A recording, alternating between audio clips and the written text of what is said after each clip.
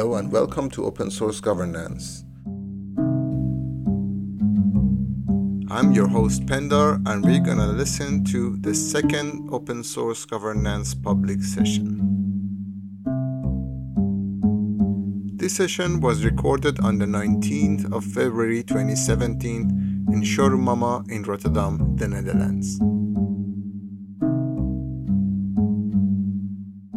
The current session episode you're listening to and the other session episodes to follow are the episodes prior to the episode 0 of our podcast.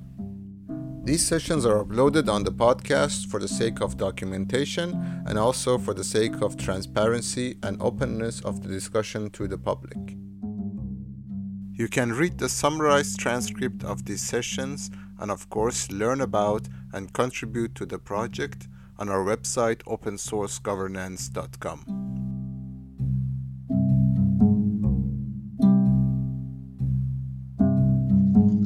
About becoming a member of the Pirate Party myself also, because I think it's a party where you have a lot of say. Yeah. Because I had the discussion in the cafe, and I was like, I love a lot of your points, but there's a lot of stuff that you just didn't consider. Like. And then he said, hi. Hi. And then they said like, yeah, well, but you can join and then you can bring it to the table. Yeah.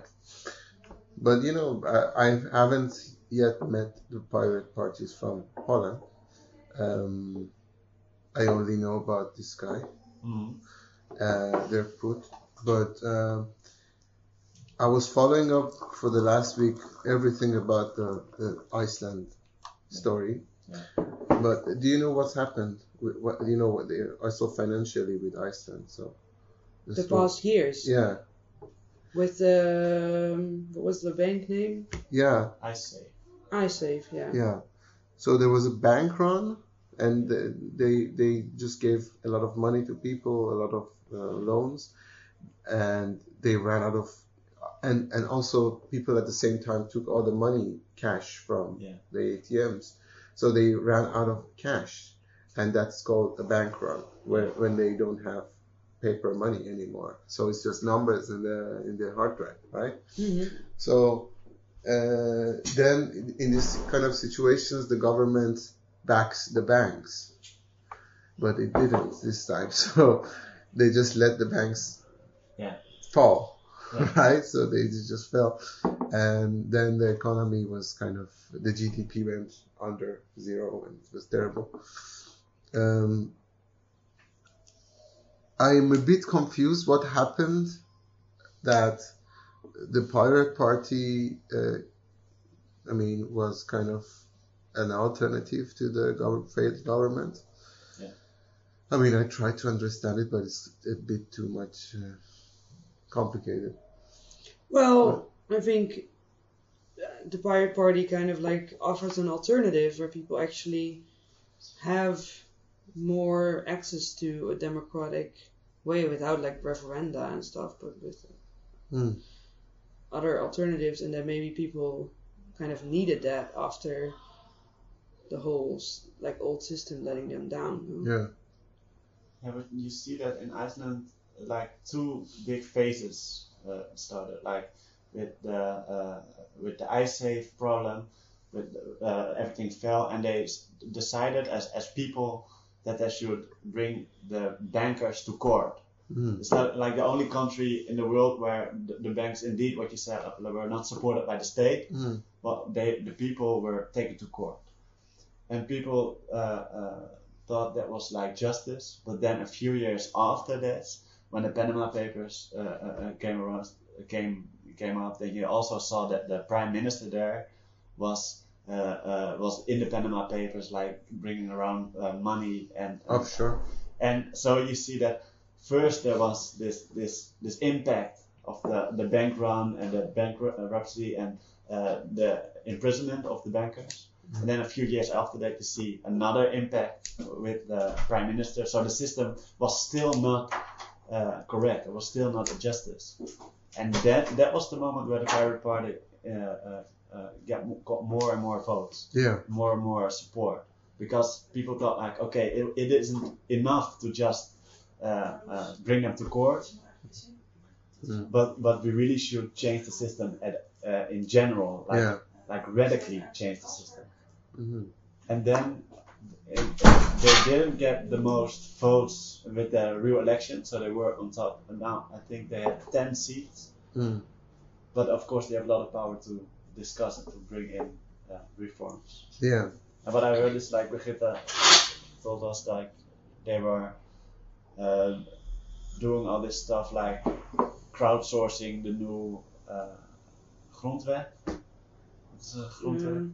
The Constitution. Yeah. They were crowdsourcing the constitution. What do you mean crowd? Like asking all the people. Yeah, open source. No, that's exactly what we are want to do very here. Good. You should research this because they they tried to do this, but the old political parties didn't support of it. So it's still it is an activist movement and it is there, but it's not implemented yet. And you see that there is this clash, this collision all the time with the old politics and the new like civil rights movements of the people taking power, wanted to take power. But you know, it's the case of Iceland for me is really, really special because of a really few simple things. One of them is the population. Yeah. It's very few people. So, but also the nature of Iceland makes the living condition in a way that you are dependent on nature, and you are dependent on extreme interaction with your neighbor. So if you're not a fisher and you only chop trees off, you have to go to the house of that fisher that you know to buy. You know, so it's like really like old times. What's going on in Iceland? Really? I mean, you can go to the market, of course, but because of the extreme weather conditions, you're always more exposed to real things of life. I understand right? that. So if someone is talking about climate thing, people feel and know it because they are close to it, or they have a relative. And I think that we in Rotterdam, we think of the climate as with intellect and what we know from stories, but we don't feel it that directly. Until you're like, if you heard the story, if you're like from the course director of the Piet Zwart, Vivian. Well, actually, Rotterdam is always underwater. So there's around Rotterdam all these pump systems. And Rotterdam is actually one of the lowest points of Europe.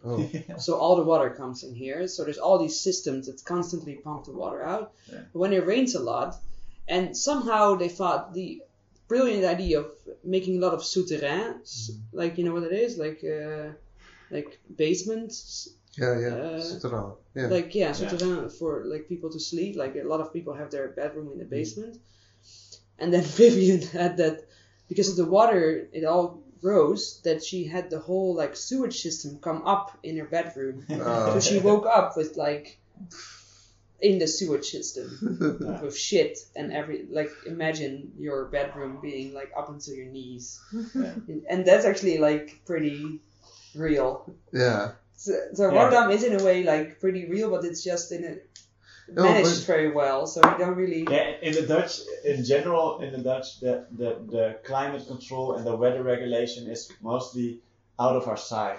Yeah, that's the thing. Like I was walking in Amsterdam yesterday, and I said, I'm tired just of buying from supermarkets all the time. Yeah. It's just Albert Dirk, plus that's my life. I have to just these three names, and there's no nature. So like, you know, you're not in touch with the real life somehow, because of the nature of the country, which is very much artificial in the Netherlands. But while in Iceland, it's totally the other way. But also the population helps the spread of the ideas more easier, because if for example in Reykjavik,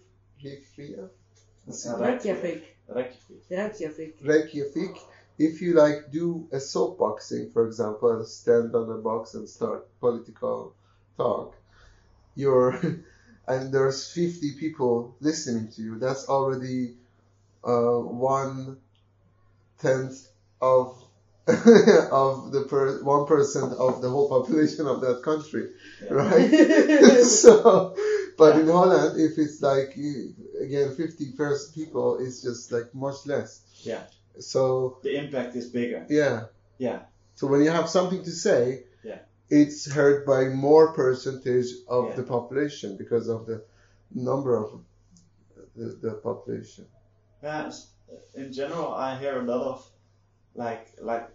things for the future which will make it better and understandable is like this. It's like regional thinking, and also I saw it in the movie. I think from this open source, like to also get regional say.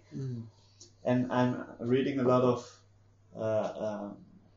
books which talks about transition towns and giving more power to the towns. And the funny thing is that the Liberal Party in the Netherlands, which is ruling, actually is managing this, like decentralization, giving power to the city governments and to the small things. Only they have, of course, they think it's okay to give them power, but not with support of government. And that's the difference between the liberals and the socialist parties here. Is that the socialist parties think, okay, we also want it in small groups, but we want it with support of government institutions. And the liberals do want it without. They want it just a free market play everywhere. That's the big difference. But they both want decentralization. Yeah. But in a different implementation. That's like the core principles of the whole pirate idea, right? And one metaphor which I also really like is what Slavoj Žižek is saying. He's using the metaphor from V for Vendetta a lot. He says like, at a time of fascism, after a time of fascism, there's also the attempt by the left to make a revolution, but they always fail. Same goes for the fascists.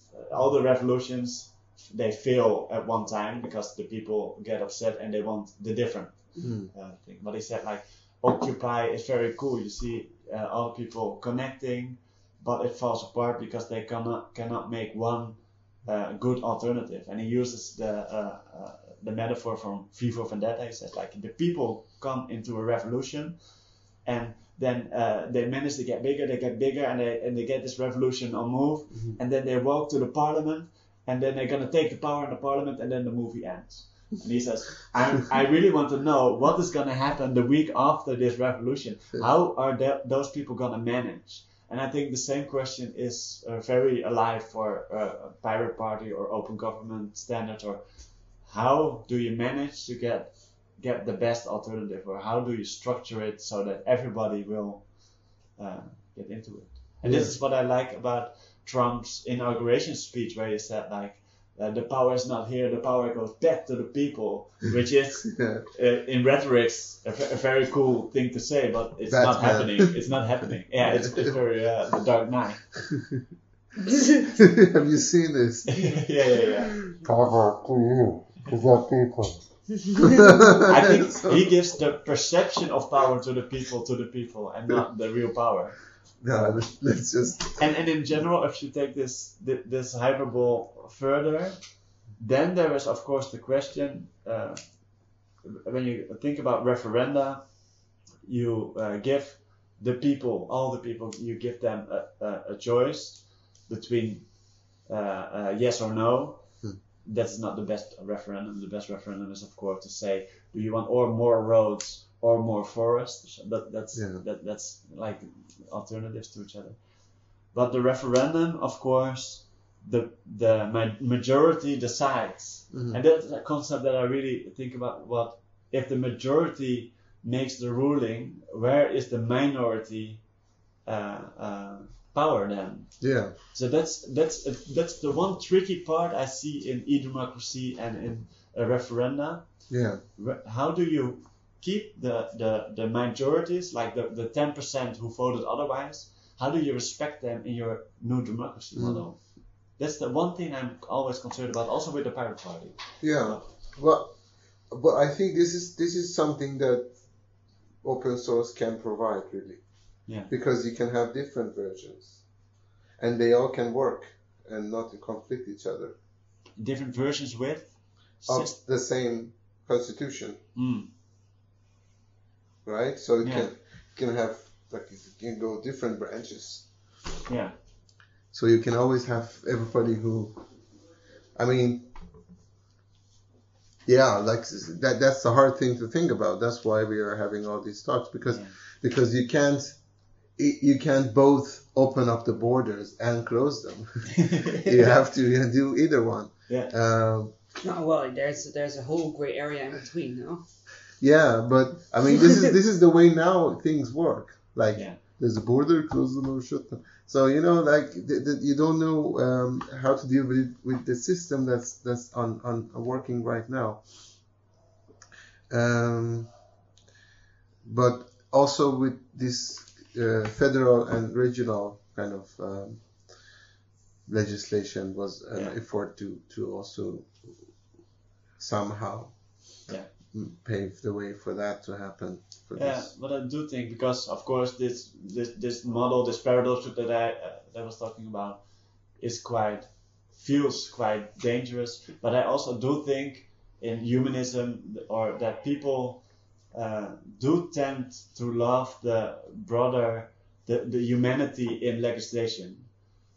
That's what I really like about what also the Pirate Party in the Netherlands said. Like Ancilla, they had a discussion somewhere on an internet forum about lobbyism, and the Pirate Party was saying, we should bring lobbyism open. So if a big company is talking with a senator or someone from the ministry, then what they discuss should be open and be able to read. So you know that if this person is suddenly bringing legislation, it's just because Shell told her to do this. Yeah. But if you bring it open, then the other guy said like, I'm against lobbyism in general, so I think it should be forbidden. And then the Pirate Party said, no, if you forbid it, then you discard also the fact that lobbyism that is quite helpful, like the lobbyists of the gay community or the lobbyists for same-sex, for abortion or something, those lobbies.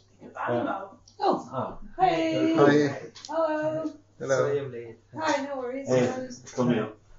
Hi, Panda. Hello. Nice to meet you. So he said like, if lobbyism is open and transparent, then the lobbyism that is good for the humanity will be hailed or will be respected by the people, and that will destruct the general good will be opposed to.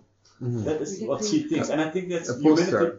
No, this will be opposed to, like this will bring an angry mob.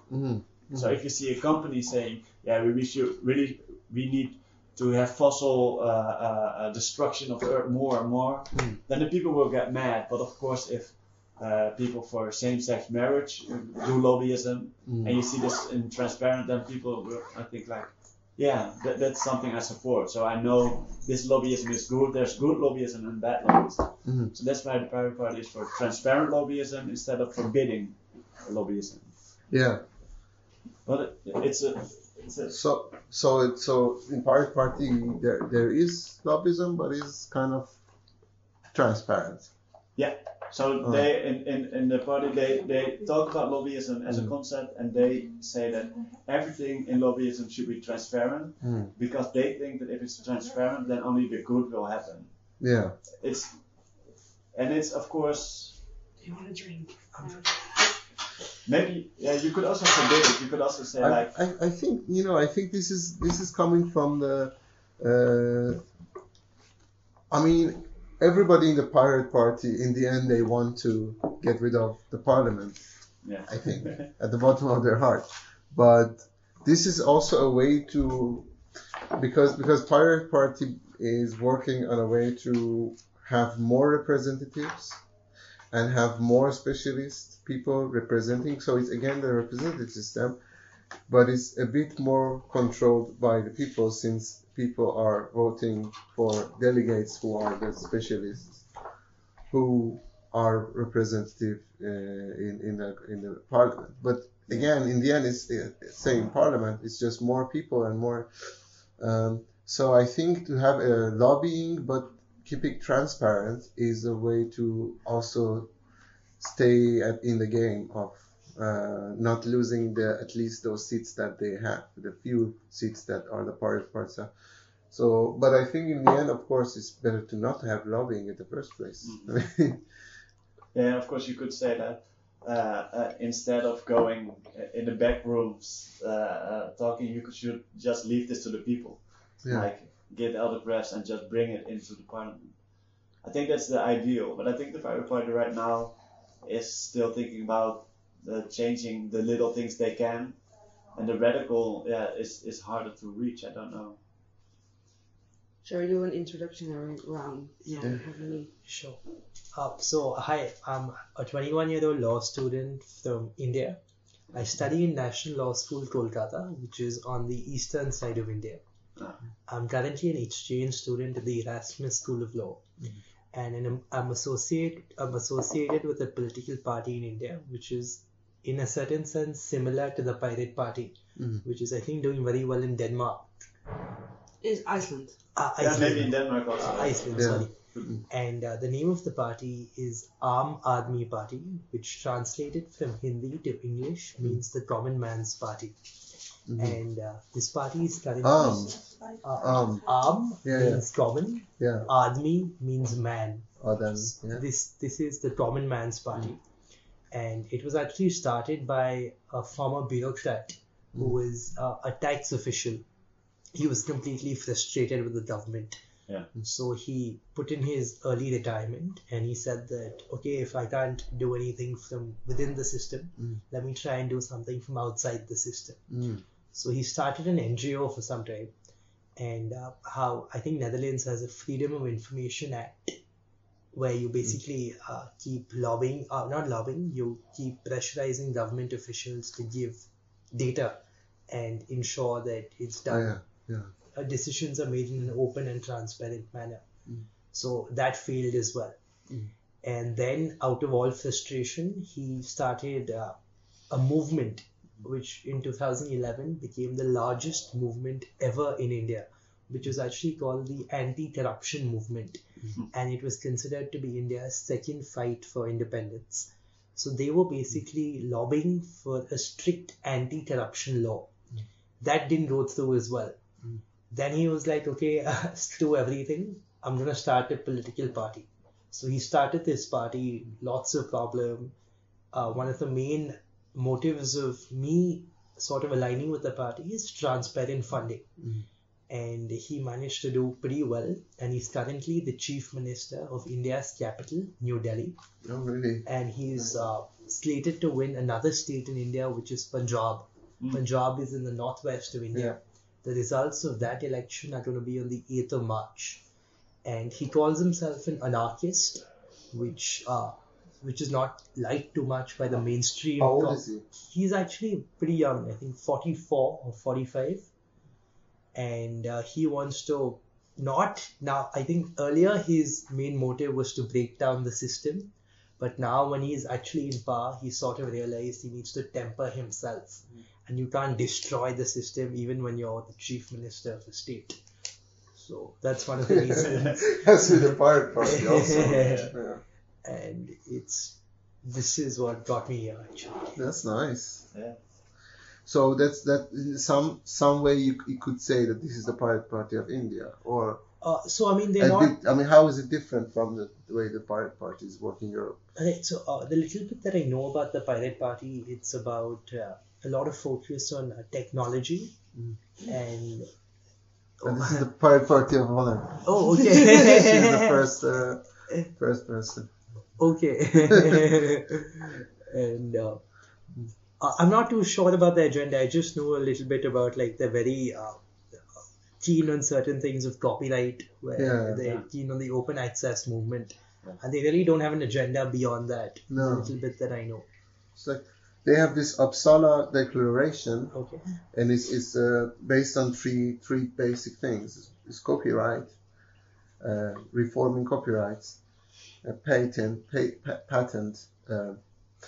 idea of patent. So in medicine, in industry or whatever. And the third one is civil rights and transparency of secure online life, basically. But these are quite general, so there are other things inside of it, like decentralization. Okay, absolutely. Yeah. The paradox also in general is very interesting that they say like the government and the system should be open and privacy should be closed. So you need a place of where you don't see what happens to give like creativity and new ideas the room to express themselves, and the open government. So this of course this transparency and privacy in one thought is very confusing for a lot of people outside, but I really like. I saw an interview in a Buddhist magazine, and the Buddhist movement actually used the Pirate Party in the Netherlands as a sense to their moral values also, with of course the privacy and the room to think and the room to see, so openness and privacy, which is a very cool paradox also for me as an artist to think about. Yeah. Yeah. So we continue with the round. Yeah, is it around? Oh, yeah. Should we say? Yeah. My name is Tommy Ventevogel. I'm a writer for theater, a theater maker, and I also joined now as a point of symbolism the Pirate Party. So I'm not in their campaign team, and I'm not big inside of the party, but just putting my name out there as an artist. So my main focus will be about copyright issues. So I used to make hip-hop music when I was 12 years old, just by sampling live radio. So I had no idea if I was sampling some big artist from Universal or something. So I'm thinking a lot about copyright and my things as an artist, as a writer also. Like what I write is of course immaterial goods. But there are a lot of patents on thoughts, and which is also a very interesting concept. How can you patent something that should be open and free, like information? So this is my point, and I like to think about democracy as a political force, but I tend to also give this more to Ancilla, to the leader. I like to be in it more as an artist, and I know you're also an artist. I really want to know also what your point of like artist and political activism does with each other. But this is my my point in the Netherlands now. An artist with a little bit Pirate Party support. All right. My name is Marloes. I work for Mama, which is the place where we're in now. I have a background in education and in art. And I've always been very interested of the idea of open source applied to different stuff than software. So I did my thesis about open source art production. And I am really interested in, or like not interested, I think it's extremely necessary to have open access to information and have a neutral internet and have so that's what I want to. I don't know exactly how, but that's something I want to fight for. So, and that applied to government, I think is interesting because I think we're in intersections of time where it's up to our generation to kind of think of new ways of government, or like even like, maybe not even government, but also organizations. So I've worked always I'm not a freelancer ever, I always work within organizations. And those organizations also are very non-transparent and very closed off, exclusive, especially to like people that don't have as free access to culture, for instance. So I think it's also like the open source idea is also a thing that could not only be applied to government but also to the way organizations work, and I think that's really important. So I'm researching to have an organization that works that way. Mama is a lost cause because it has been here for 21 years and it's kind of hard to redo it. We are pretty open. We have 30 young people working for us, or like within our everything. So they decide also part of the program, and yeah. I'm really interested in one thing. If a new artist is doing an exhibition here, is this part of the talk with this artist? Like, can we use your work to put it online and available for everybody? Is this like as your Mama? If a new artist is doing an exhibition here, is this a point of the talk also? Like, can we use the data in your art also to bring it in an open source to capture, like to remix the stuff? I think that would be really interesting, but it's in a way I'm also always careful to protect someone's ideas in a way that I don't know, like I don't only think if they want, exactly. I don't think as an organization I can decide for an artist if they have to be completely open. No, not to decide, but I'm interested if you have this talk with them. Yeah. No, some like Caetano, for instance, who has this show, comes up with it himself. So he's like interested in people actively engaging and taking over. So we have this sound system, and people are like, there's all the time stuff happening, and people can really use it. But still, that's not really remix. Yeah, well, it's actually using his installation. And it gets like fucked up and it gets like destroyed, and people are scratching stuff into the paint that's on the windows, and he likes that interaction. So actually, that kind of, you could call that remix or like seeing. But it's also an interesting thing about like our archive and what we all produced already, and how that could be more open. Yeah. I think. Well, I'm Pendar.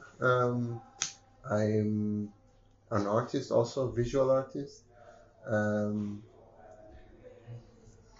I've been engaged in political kind of art making since I finished my bachelor's, 2011. So I studied in Iran, and before I come to Holland, there was this uprising of the people in 2009. That started, I started thinking about the vulnerability of people in front of the government, and how can you be giving people more power to, decide for themselves. So I came to Europe, and then I studied here, and then after a while I realized, well, okay, this is the model that in other countries it was based upon. So the three legislative, judiciary, and executive branch is based on European one. Also, we have that in Iran. Of course, it's a bit more complicated in Iran with the supreme leader and other things. But so I was living in The Hague in 2015, and I was doing a lot of walking because I was distributing flyers. And one day I was thinking, and The Hague is kind of a political city, so one day I was thinking, why instead of representative system, it's better to mix the idea of open source that works really well with other things in the internet. So I also saw what everybody else sees when they talk about open sourcing or pirating, or that the representative system is very outdated and it needs to be. Hey! Come. We were just doing a round of introductions. First time introduction? Yeah. You were speaking in Dutch? No, English. I was impressed. No. Not yet. This is Ali, a friend of mine from Iran. Hi. Hello. Hello. Hey. He lives in. Well, let me finish my introduction. Yeah. It's easier. Yes. So yeah. I also search a lot of how is it possible, or did people think about open sourcing the government in the past? And yes, of course they did. We have the pirate parties everywhere. We have all sorts of technicians thinking about it and talking about it, but I was thinking maybe instead of, it's also nice to slowly make that happen. Of course, it's always better to slowly bring up the change, but when the change comes, there needs to be a blueprint on the table, indeed. So that you can have an alternative way of organizing stuff and doing things. And that blueprint is not there whatsoever. There's no tool that can replace the current representative system and governing.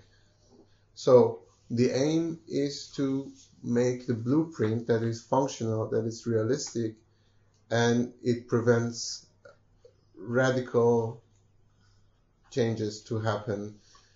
Either it's on the right wing, left wing, if it's extremist, if it's fear-mongering, if it's too much leftist community ideologic, things or whatever. Just a system that works and is relevant to the way that we live our lives now in 2017 with all the tools that we have with the internet and all of these softwares and new notions that run things like blockchain, for example, or virtual money like Bitcoin. So we can just use them. So this is also a new thing for me. I'm learning by doing, and I just want to bring about people to talk about it and somehow document all these sessions in order to make this blueprint more visible. Yeah. Cool. So have everyone introduced themselves already? Yeah. Yeah, cool. So can I have a We can do a really cup of quick one. tea or something? Yeah, sure. Yeah. Because I just came directly from I don't know where, Of course. somewhere in Switzerland. Coffee or tea? You came from Switzerland. Tea, yes. Ah. Yeah. Yeah, we could introduce ourselves with only name and. Yeah, maybe, function. just name and also Yeah. what your background is. Yeah, That would be okay. good, yeah. Sure, I'm Pranav. Pranav, Pranav. yeah. I'm from India. Yeah, cool. I live in Mumbai. I study in a small city called Kolkata, which is in the east of India. Yeah. I'm a law student there, Law student, right. and I'm currently on exchange at the Erasmus School of Law, Nice. Yeah. doing my master's in international law for 6 months. Exciting, yeah. Yeah. Nice. My name is Tommy Tommy. Ventevogel, Dutch, don't That's very remember. good. Yeah. And I'm an artist. I'm a writer for theater and write also for new media concepts, but very broad. And I am number 35 at the Pirate Party in the Netherlands. I gave them my support as an artist, so I'm not in the campaigning team, but of course, when I'm on the list, I can influence the party structure a bit. But mainly I'm trying to get my point. Also, what Penda was talking about, like being an artist, but also political active. Mm-hmm. And how do I combine this, and what am I more, or is it one thing? It's a very cool concept for me. So that's why. Good. Interesting. Thanks. My name is Marloes. I work for Mama here. Yeah, okay. I have a background in education, arts, and actually also television. I worked for television. Right. You do a lot of stuff. Yeah. And now, and always like red line throughout my work has been open source interest, like in every walk of life. Because I think it's actually really ridiculous that the internet is not like that. We are all looking at cat pictures and not using it to educate or like have involvement anywhere. Exactly, because it allows us to do that. This is the first time we have this opportunity to share resources and information without at any cost. There's no cost to share information. In the past, there was like with any kind of value exchange, there would be some cost involved because you had to deliver something, you had to move somewhere. But with information technology, you could just in education is a good example. Yeah. Well, of course, it's still like there's like it costs like cabling. Yeah, infrastructure. And, like infrastructure costs money. But once you have infrastructure, then the rest really shouldn't be an issue. Yeah. Yeah, okay, so I'll tell you about myself, I think, because Panda knows about me already. I studied electrical engineering back in home in Tehran, but when I was studying, I was doing programming and I was interested in IT, technology and things like that, and then I changed my career. Now I know that I changed my career. Then it was a hobby to IT, and I was doing IT, then I moved to Australia 3 years ago. Then I was only doing IT since then. So I think that's me. And my interest in this topic is, so first of all, open source is something that I'm very interested in general, the idea of information. And also I'm interested in application of technology to bring change and like fix problems. That's also my other passion. And also I'm also interested in sociology in general and seeing how society works from a third person point of view, which is like, it just amazes me to see how changes happen. So these two things come together in topics like this. The other topic that I'm following, have been following recently, is about the monetary systems, which is another thing that should be fixed, as well as the government structure, and they have hand in hand, very tight. You mean? The monetary system that we have in place, like the way we deal with money in our societies. Okay. So a lot of issues come from there, and also the government structure, the way we delegate power to smaller group of people. Yes, that's me. That's my interest. Cool. Ali has recently also been in Belgium for this open source. Yeah. So the reason I'm here was basically for a conference in Brussels, which is called FOSDEM. It's good if you know about it. Many, even people in technology, interestingly, don't know about it. It's the biggest. Can you spell it? Yeah, FOSDEM, which stands for Free and Open Source Software Developers European Meeting. Mm-hmm. So it's a meeting that European developers in free and open source software, they get together, and it's huge, like 8,000 people. And it's free. It doesn't even require registration. There are amazing talks and amazing people. You just go there, and for 2 days basically, you're just there. And so that's where I came for. And so a lot of technical talks, but there are also conversations and talks more about non-technical aspects of technology, such as privacy is one of them, in different aspects. One, like hardware, the hardware layer, like open source hardware, that's what people are talking about. Networking is the other thing that people are talking about. Like when you connect to network, you should be able to keep yourself anonymous or have control over what, who knows who you are. And also, of course, software. And other topics like diversity issues that we have in technology mainly. There are not many female, at least in Western countries, like in, I think, India, Iran, it's better. And also age-related things, like younger people, it's easier for younger people to get to technology companies. As you grow older, it gets harder. That's another issue that they're facing in technology these days. So these are also side topics that they were discussing in that conference. Nice.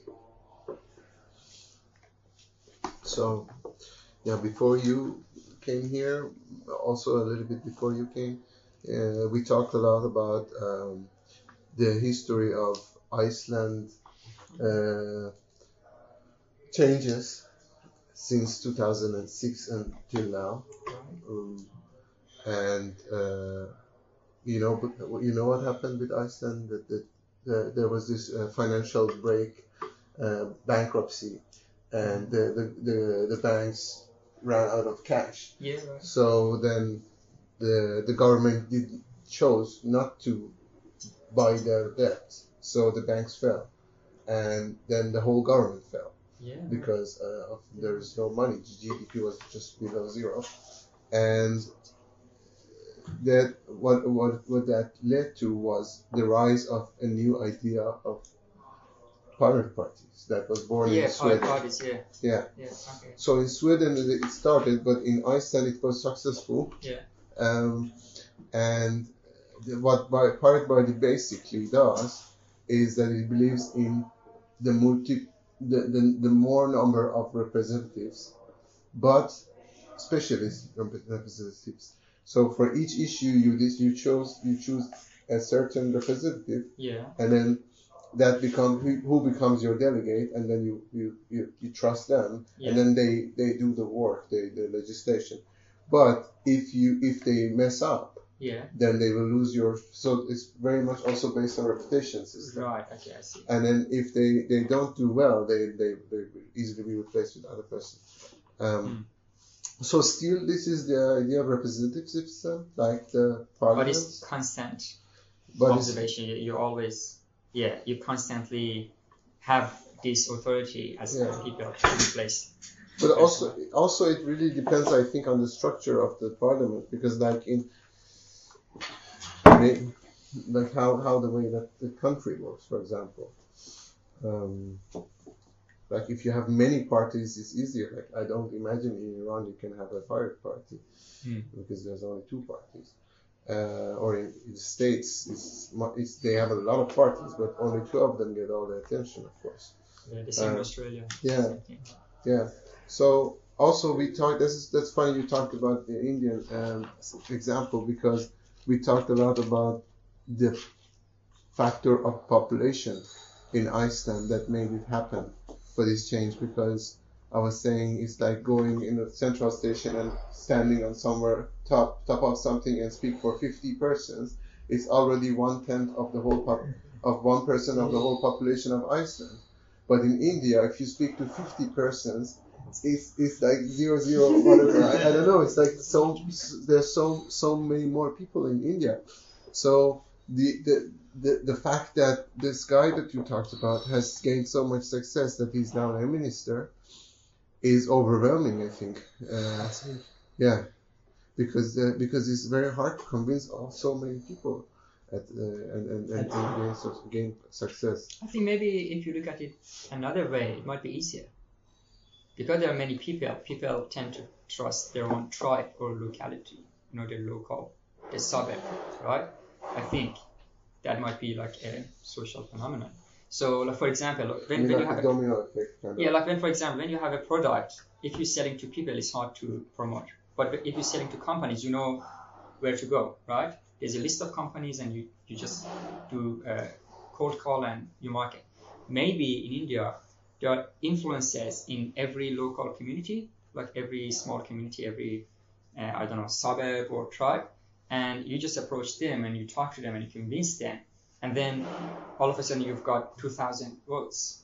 So people may tend to follow, like for example, maybe in Iceland, in one house, 2 brothers or 3 siblings, they all have different opinions, but maybe in India, you get the whole house. Right? Maybe. Yeah.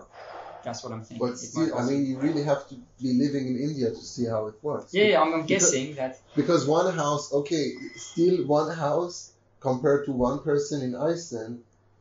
So you have to have like 10 houses full of people to compare to one person living in Iceland if it's about population. It's basically as simple as, capturing the sentiment of the people. And it's not so much about 1 houses or 10 houses or 2,000 houses. Right. If you don't tap into the sentiment of the people, you're not going to win or even consider coming second or third in an election. And I think this is something this guy was able to do. His name was Arvind Kejriwal. And the symbol for his party was a broom. And he said that... A broom, that vote for my party and we will wipe out all form of corruption. And he also in government, and he also said that basically people don't care about high ticket corruption. What affects them the most is that today I don't want to be, if I'm a local street vendor, I don't want to be harassed by the police official if I'm trying to eke out a daily living and giving basic sustenance to my family. I don't want to spend 1/3 of my income on paying a bribe to that guy. Yeah. And while, I mean, he's still in power, it's been about 2 years, he's been able to sort of curb this unnecessary everyday corruption that happens at the local and ground level. And therefore, able to tap into the larger sentiment of the people. Yeah, interesting. That's very interesting. Yeah. But also that tells something about the Indian people in general, because how the movements happen. Like, do you think there's much difference with Dutch people, for instance? Yeah, I think the engagement in political issues is much more different from country to country. Like, also again, for the example of Iceland, I saw this video. Maybe we can watch some of them when we have time.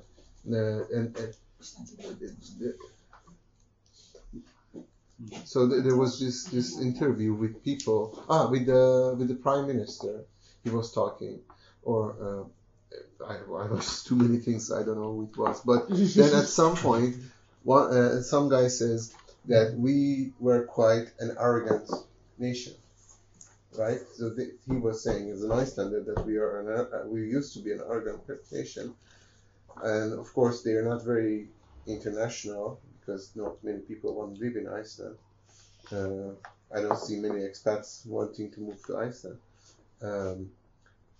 So he said after this, the fall of the government and the fall of the money, because when your country runs out of money, it's not really something to brag about to like other people from other countries.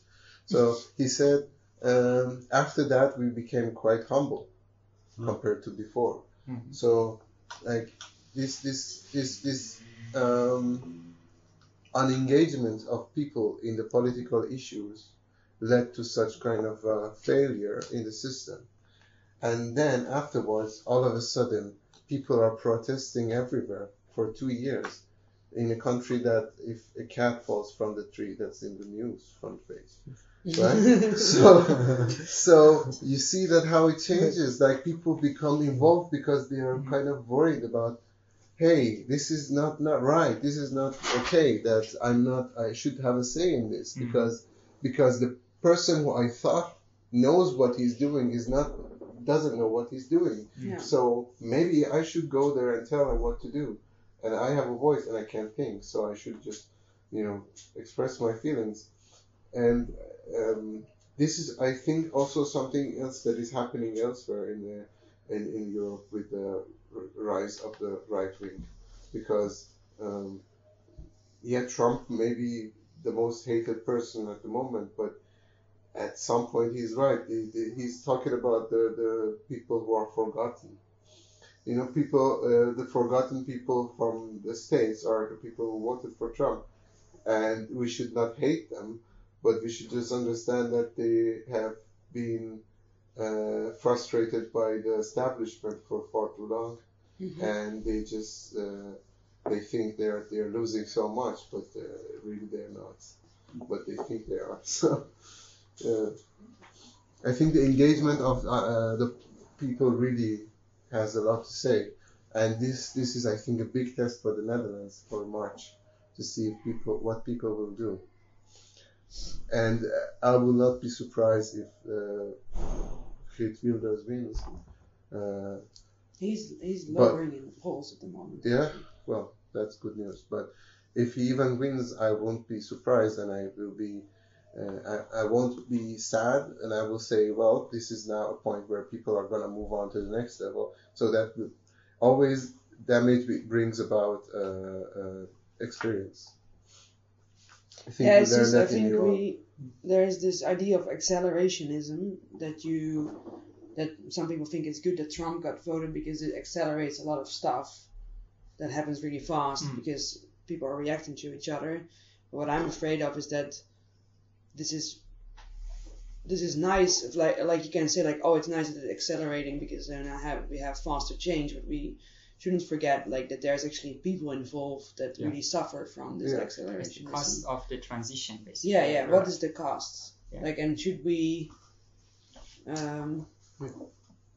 be okay with like who's falling? Because again, it will be weaker people, and I think in a way a government exists to protect the weaker. That's my idea of the That's of course terrible, but when it happens, it proves a lot of stuff that we need to next time, take care of, not to happen. So I think like if for example, again in the voting for the Rotterdam social housing thing, there was this 2 months ago there was this voting referendum that they wanted to make the social housings in the whole city of Rotterdam privatized. And I don't think it's nice, because then you will have the poor people move out to the rings. So then you have this big shopping center in the middle, and then you just push people out, and because their neighborhood is not looking nice. So they made this referendum, and then people didn't engage enough. Mm-hmm. So there was a really low percentage of people involved in the referendum, but from that people, there was 70% rejecting this plan. Yeah. But still, because it didn't reach the number, it bounced back to the decision of City Hall, and they said we're going to do it anyways. Right. So that's because the party that was not in favor of this change, so the left, they didn't compose the question well enough, so people didn't understand it. And also they didn't... It was also really complicated thing. Like the question, I think there should have never been a referendum to... Yeah, I'm actually kind of opposed to referendums in the way they work. Yeah. Because they're not even legally binding. So it's just like an advisory thing. Yeah, referendums is like, it's a very good example of where it actually failed. It doesn't serve the purpose, right? Yeah. The other referendum a famous example that failed was when Australians wanted to get rid of the Queen, right? Mm-hmm. And when did that happen? A couple of years ago. I don't know exactly the date, but this is what I know from an Australian person, that so the majority of Australians, they don't really want the name of the Queen. It's ridiculous because the Queen has the authority to drop the Prime Minister of Australia at any time without a reason. And she has done that in the past, I think, past 20 years or so. So they don't want it. And the majority don't want it. But when the day came, they formed the question in a way that you couldn't say, you couldn't say yes. I don't really remember how they formed the question, but they appended something to it. So it wasn't just simply, do you want the Queen or not? It was like, do you want to get rid of the Queen and also this consequence? And then people became a bit doubtful, right? So that was how they manipulated the question and got what they wanted. The same thing probably, like the way you say, you play with the question and you get what you want. There's never like a yes or no answer. It's not clear, right? And that's why it fails. So this way it fails. So probably in the blueprint thing, right? So probably there should be a better mechanism to collect votes in a referendum. Yeah. So this should be something that should be seen as referendums should be defined in a way that these things wouldn't happen. Yeah, in my opinion, referendums in the Netherlands are always about really random stuff. There was one that happened 2 years, one and a half. Yeah, about Ukraine. Yeah. About like a trade verdrag. Yeah. Like it was about trade with Ukraine and whether we wanted. In Netherlands. Yeah. Okay. Yeah. Whether we wanted to do that or not anymore. No, not as the Netherlands, as the European Union. So the Netherlands were thinking about, should we use our veto? Right, I see. But I think the problem there was also that the trade agreement was too complex, because it was saying how they sold it to the people was like, this is for human rights in Ukraine, but it was actually for economic influence. Mm-hmm. And this is how the European Union is quite vague and complex. So they want to have free trade, and then they pull in some other things about humanity, and then they sell it on this case. But of course, it should also be two different trades, so people can decide, what is our dream economical way of standing in the world, and what is our dream on humanity and civil rights issues. But it's too complex. It's too complex to. It's about also these questions you have, like Stellingen. How do you call it in English? Like a sentence that says something. For instance, there shouldn't be built more mosques, which is a difficult question because you could say like no because I'm an Islamophobe, or you could say no because I am against religion in all ways. Which is two different things because one comes from like a xenophobic and the other one comes from like a more atheist point of view or something. Same with schooling. Like I'm myself like have a problem with religious schooling, or like religious government. So I think, but that doesn't make like that's not because I don't like Islam. Or I also don't like. Yeah, I see. I get your point. Yeah. I think what I see here now is that. So what you said was a good example. The different motivations and reasons that people come to a conclusion, right? But when you ask people to give you the end result, it gets lost along the way, right? You don't know. It's like when you're asking everyone to come. Like let's say everyone has a class and has a color. Right? You ask everyone to put it there in one big basket and you mix it up. And at the end it may become red. But maybe many people have put yellow. You know what I mean? So you never know how it became a no. What actually people wanted. So in this case, for example, in India, people wanted to be able to live their life, right? In the Ukraine case, like everyday people have nothing to do with Ukraine. It's not a yes or no, right? So you need to know what exactly they want, right? You need to kind of separate things, untie things, and then another system make the conclusion. I think like getting back to solving problems using technology, instead of one person coming and say, hey, you wanted to have a say, I ask you, right? Yes or no, and then people get confused because people don't know about Ukraine, people don't know about the economy, people don't know about anything. They have certain opinions. If you ask them a simple question, hey, are you atheist or not? They would say yes or no. If you ask them, hey, do you believe in helping immigrants? They would say yes or no. Simple questions, they have an opinion. But if you give them a complex thing, they can't. So I think one of the solutions could be a system. Not people at this side, not everyday people at that side. A system would break down the problem. Exactly, yeah. And then you ask people for like a list of questions. What do you think about this? Very simple thing that could not be opinionated. I think it needs some psychologist or something to verify this question could not be, I don't know. It's a very simple question. It reflects the opinion of the person who is answering. But I think a lot of these referendums are used as a populistic move. Exactly, yeah. To act as if there is like more democracy. Yeah, exactly. And but then they abuse it too. Yeah, it's totally abused always. Like the whole Ukraine thing was because of Dumper. Het was geen stijl. Who they rejected it, right? The referendum. Yeah, there was enough people to vote, and they said no, but the government actually didn't listen, and they did it anyway. Okay. So this gives a bit of friction. Okay, that's about enforcing, right? Yeah, indeed. And the problem again comes from the fact that it gets back to a human to make the decision, and it shouldn't be, right? There should be a system in place where everything is clear. The politician says, hey, under this condition, if this and this and that happens, then I will commit to doing this, right? And then you leave it to people, and it should be a complicated system. But at the people's end, it should be very simple decisions, right? Yeah. And the system should decide what should happen. Yeah, I think. Correct me if I'm wrong, but I think we all agree that this is a question of simplifying a huge pack of a problem by a party that is mismanaging to break down the problem into smaller parts.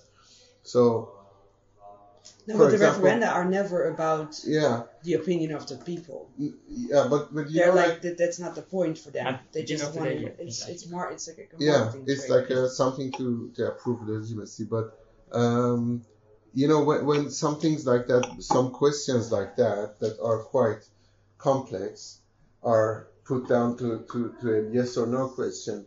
I think the problem is that if you had enough people that were specialists and could break down this big problem into different branches of smaller problems, then you could see, okay, you can say, shall we from tomorrow stop, making mosques again, like you said? And there's a yes or no question, so you have to choose either one. You just say yes or no. But if you take the question to a group of specialists, or break it down in a way that's more digestible, then you say, okay, there's the question of construction, there's a question of cost of the mosque, there's a question of location of these mosques, there's a question of the population. Do we have enough people in that area that we build a mosque for, or are we just doing that for a symbolism? And it should be, you're right, it should be clear why we make a decision, and you should always be able to go back and see why that decision was made, because over the course of time, like maybe in 2 years, some of the reasons are not valid anymore. Yeah. And then you could easily say, hey, these 2 reasons are not valid anymore, so this decision is not necessary anymore, and then you won't need a different referendum. You simply could just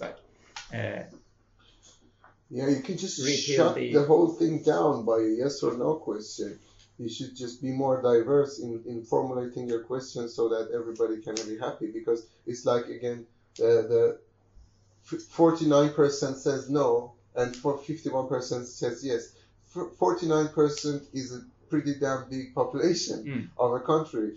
So, like with Brexit, it's just so unfair to the other 49% that they don't want to. They want to stay in Europe. So this is a good example, right? Referendum is something that doesn't sound like a good system or process or something, right? Because it has a lot of downfalls. You can't really collect people's opinions, and decision making is still up to the politicians, that they can manipulate and things like that. So we could start from here and see and form our systems, because at the end we want to come with a blueprint or a system, right?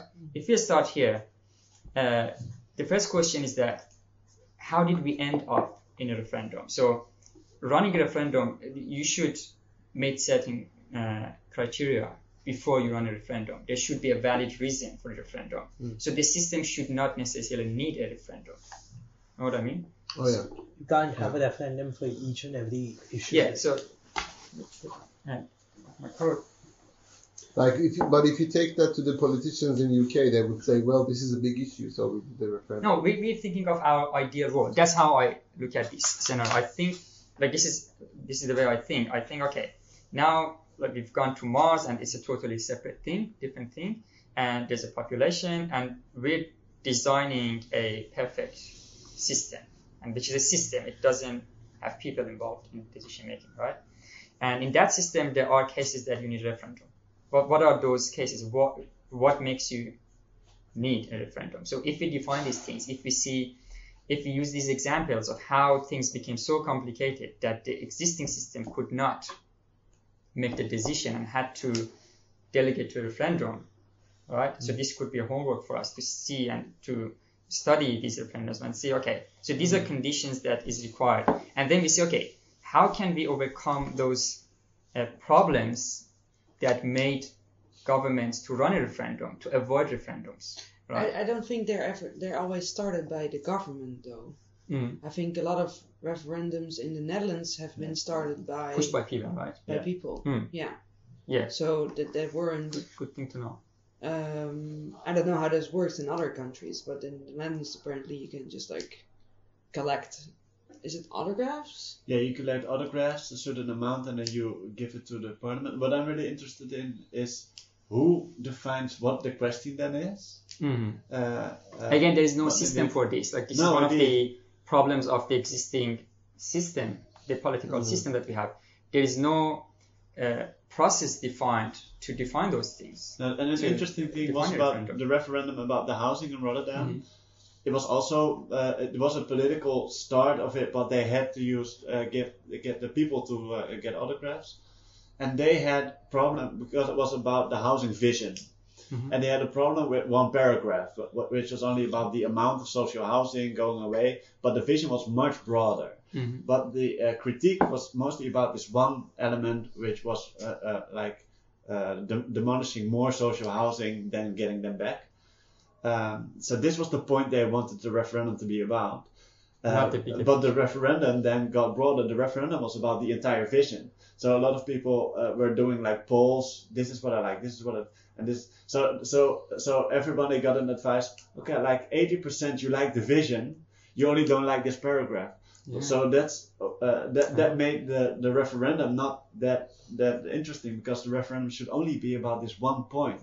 It should be clear. So I think the referendum was there because the people signed it, but the question and was made by the city hall was, no, we're going to do it about the entire vision, and so they were the propaganda machine for how this referendum was given back to the people. And I think that's a big problem, because if the referendum was only about the amount of social housing, only that one issue in the big vision, I think the engagement will be much more, because it was very clear, it was very simplified, and it was very direct. So it also didn't because this whole like Woonvisie, which is a huge like research paper, you should also think about the costs of a referendum. It's insanely expensive. Because it's basically voting, so the whole city is being one. It has to be secured. It is super expensive, and also there has been years of work in this plan, which is now demolished because, it goes through actually. But if the referendum would have stopped it, with people that are not really well informed, I was like, why did you spend all that time and why, this is about also open sourcing and maybe using the internet, which is for a lot of people scary and unsafe, but it's really easy to code it, actually make it safe. But then there's a lot of young people that are not voting, actually, because they don't understand that you have to go all the way to the city hall with a piece of paper that you get in your mailbox. And they're sorry, this is so outdated. Why should I go and this sounds ridiculous because, come on, you're also going to the supermarket. You can just go. It's just around the corner. And it's actually funny to vote in the swimming pool now. But then, it would be so much more cheaper to have an online system where you can also directly get information and... it should be, it could be cheaper. In general, a referendum. And also you could make it more complicated. If it's online, you could add 3 questions, for example. It wouldn't cost much because the answers are aggregated automatically. It doesn't need... So you take this big bunch of questions that is mushed together, and then you just separate it, and then this question. You can, you're not obliged to answer all of that, of course, if you want. But you can answer just as many. I don't know. I mean, I don't know how it could work, but what I see what I see when I look at this kind of these referendums is that I see a big block of, again, as you were talking about colors, like this big block of Lego things, blocks that are forming a shape together, but they are different colors.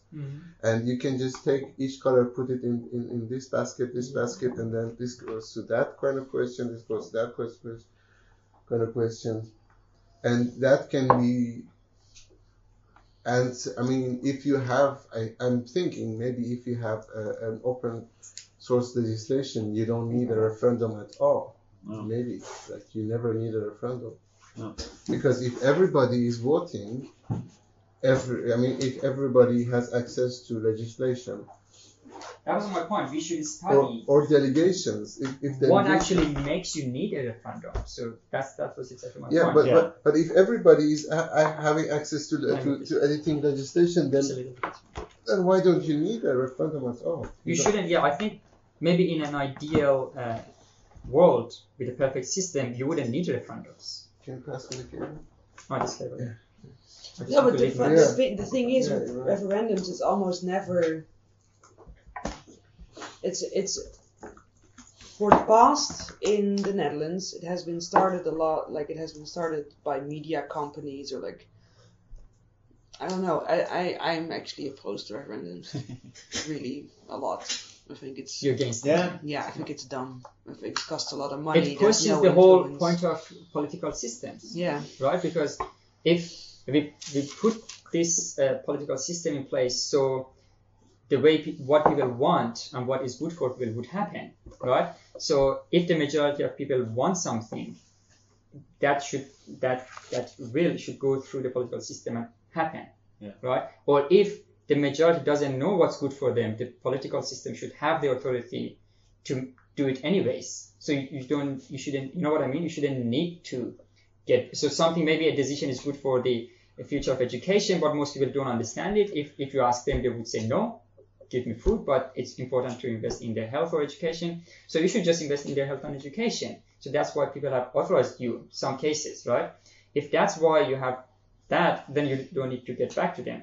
If you're getting back to them, so that's why you're there, to reflect their opinion.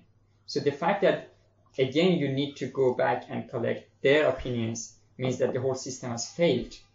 And the question is why it happened, how it happened, why there was no system. So why is this system there at all? I think this complicated system, why do we have it at all? If we need that. It's hard. Like I couldn't imagine how it is to be a politician, but there's like so many different topics, and I'm just wondering why there are not specialists involved. Yeah. Like, if you would just forget about the whole like representative system, and you have people that are specialists in certain fields that have certain says in points, but then like if you're not a specialist at all, then you don't have any say. That's also kind of difficult. I think involving a specialist in your in democracy was initially the point of the Greek. That's what Aristotle said as well. I want 7 smart people to run. Yeah. I don't know if you saw the Against Elections infographic by David van Rijbroek, which is a Belgian... it's called Against Elections. Maybe we could watch it all together now. It's in English, and a YouTube video about this system, how the Greek thought of this and how democracy evolved. Yeah, right. And he actually is for lottery or well, it's an interesting movie which is very easy to see and it's very short. Sure? Yeah. Okay. I'm sure we could do that, man. What's his name? David van Rijbroek. Oh, you have to type that. Yeah, I know. But it's so funny because, like, for me this sounds. But if you say like the name of the politician, I'm like, I don't know what. But if you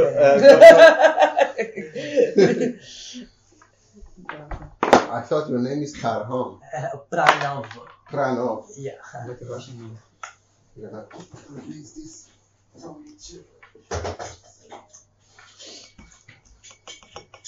But Adami is exactly like in Persian. Yeah. I mean, we don't say Adami, but Okay. it means something Okay. separately. Okay. It means the same. Oh wow. I set up both my phones. One died, one was dying. You set up both your phones. Yeah, let me connect my stuff to the camera. You can unplug my. Most of us There's also elections. Against elections.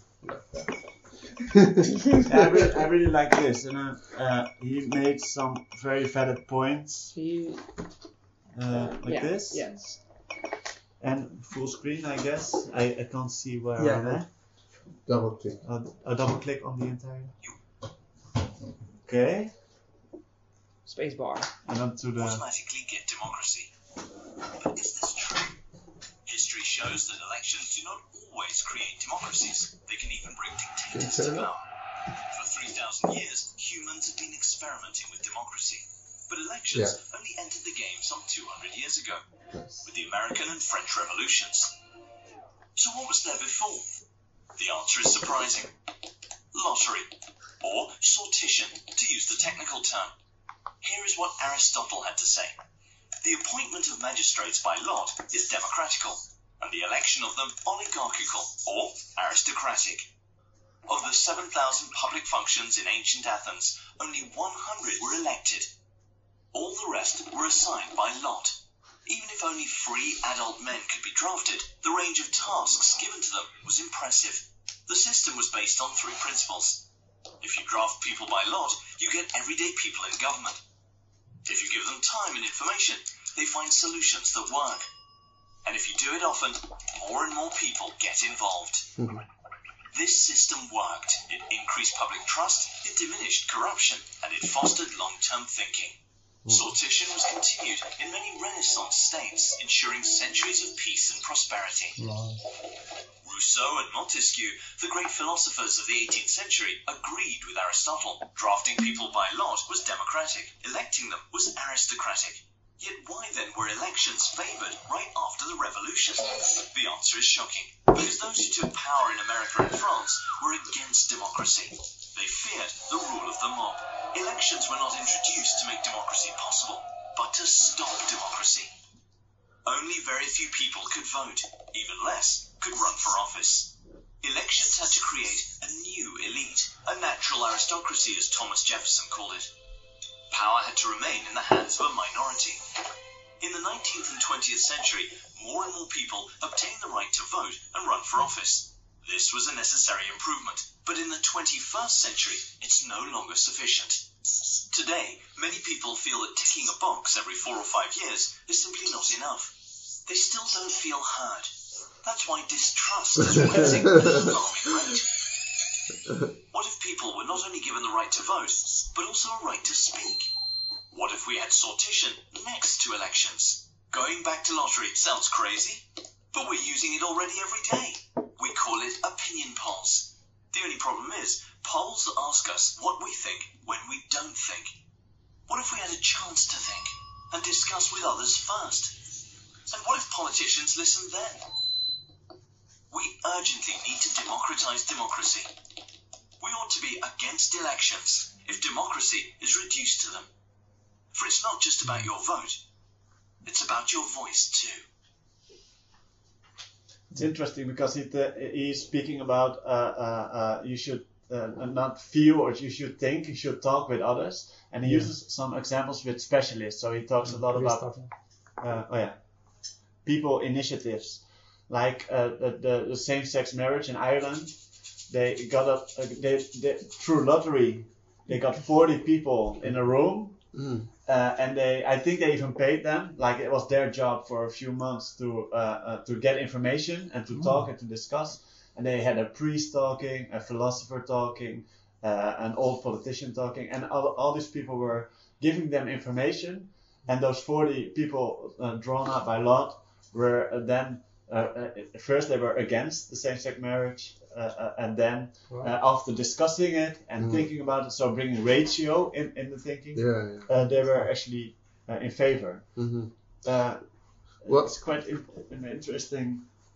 Yeah, it's a really nice thing to think about it historically and how it was used after the French Revolution. This is actually one of the biggest topics that in the history of this project, Open Source Government, we talked about with other people, with different people. So how to do the actual legislation, that was kind of, or how we make sure that people abide by this system, how we make sure that people follow the voting and engage with it, and how we make sure it doesn't go totally in a disastrous way, right? Yeah. Which is also subjective, because something that's maybe disastrous to me, maybe you took to somebody else. Yeah. So these questions are always have been on the table since the beginning of this discussion. Yeah, because you can by chance just get a lot of people together who are all fascists. Fascists in one room. This is what I talked about before, like the majority, where do you respect the majority in a majority poll? So the question is, like, maybe being fascist is what it is good for that society. You know what I mean? Yeah. So like this is about also who says what is good or bad, and also what is good or bad, and who is there to define. And it gets a bit philosophical, right? You know what I mean? Yeah. Like, I don't want to. Yeah. I just came up with an example of what I could say, but I think it's been, What do you want to say? Yeah. Well. Now I'm intrigued. Yeah, exactly. Well, imagine having a referendum in Israel about the settlements. I think it has a pretty big chance that it passes, or no, I don't know. Yeah. And then they just do That's it. a very good example, right? Yeah. So, because So that society. People are fed up with it. They just wanted to solve it. Okay, here's a chance to solve it, and it's democratic. So let's get on with it, right? Or stop it. Or maybe. Okay, I'll ask you a question. Like rats, right? Rats. They live in a very dirty place, right? They're adapted to that dirty place. If you take a rat and put it in a nice clean place, it may die, right? May die because it's not for that environment. So if you want to help rats, what would you do? You want to have it. If you want to help rats, right? You are not to define what is good for them or not. Things get adapted to their environment, and then that's where they can live. Another example, like it's a very extreme example. Imagine a teenage girl in a very uneducated country town in Afghanistan, right? Where like they're kept uneducated. So if you take that girl and you live it in this open society, that girl has been raised with certain beliefs, right? It may not comprehend and may fail very quickly, right? So the question is, what is good for the society? Who is? Yeah, but it's also with like America coming to Iran. Countries in, like saying we're gonna bring democracy. Which is so who is so to arrogant. Say? Yeah, who is to say? There might be in general, maybe for humanity, maybe it's better for humanity if human like people live in a certain way, but you can't just go to a society and change things because the society has been evolved around that, and also maybe you don't know. Maybe in Western culture, there had been a lot of issues that is just coming up right now because of targeting collectivism and being more individual. But there are a lot of issues that you don't have in collective countries, right? So you can't necessarily say what is good or what is bad. You need to let systems evolve, right? But it has to be healthy. So this is what we're trying to facilitate, right? Yeah. Trying to help people decide what's good for them. But that's preparing the grounds. Right now, I was more talking about the way you do the election. The preparing the ground, of course, if you want to get the question of bad or good is always very subjective. If I thought I'm the only one that's very positive thinking about the trust in people, but reading this book and also watching all these TED Talks by these party people, I realized that, yeah, sure, it's online also, you can. I realized that we are underestimating the people, first of all, in many cases, and if the whole system works through the trust of the people, then the trust of the people also will be the other way around to the system. So if you know what I mean, if you give the whole power to the people, then they appreciate it, and they will engage with it, and they will stop wasting time over other things on social media. And so what in this example that you said about Israel, what do you think about it? So you ask people and they say, okay, we have to get rid of everyone. I wanted to count the things that the other different measurements that we talked about here in the past session. No, I just want to know simply what do you think about this case? Just I think it would definitely pass, and the settlement. Yeah. So do you think it's wrong? Let's assume that you ask them and they say, okay, we have to settle here, but we have to get rid of other people. Yeah. Let's assume that it happens. Do you think it was a good outcome or it was a bad outcome? Would you try to change this? For me, it's a terrible outcome. Yeah, so you would try to change that system. For the. Now, would you try to change that system in a way that it wouldn't happen? you're trying to like put a system, right? No, I'm trying to break down the question so that it doesn't happen like this black and white. Okay, so you think the good system would not let that happen? Yeah. And I think the good system. I think the good system would be able to have a way that everybody is living together. You know, like everybody. I mean, the minorities will also be satisfied with the results, and not only the majorities. So, you know what I mean? If a result of an election is not in favor of a big number, then that big number also can have their own way of winning. It's not, But let me first finish this thought with the different ways. So one way that we talked about was jury duty. I just wrote it down actually. Yeah. So it's kind of similar to this. Actually, this is much more brilliant than jury duty. This is nice. And it's a bit similar, but But do you know jury duty? Like what happens in the U.S. today? Yeah. So if there's a court, then you have, as a citizen, it's your right. You have to go to that court and voice your opinion about, I don't know, a case. Yeah. Right. In a court. So if you don't, then you have to pay this fine. One thought was that maybe it's a nice idea to have the legislation in form of jury duty, so that everybody's involved, and once in a while you get to talk about it.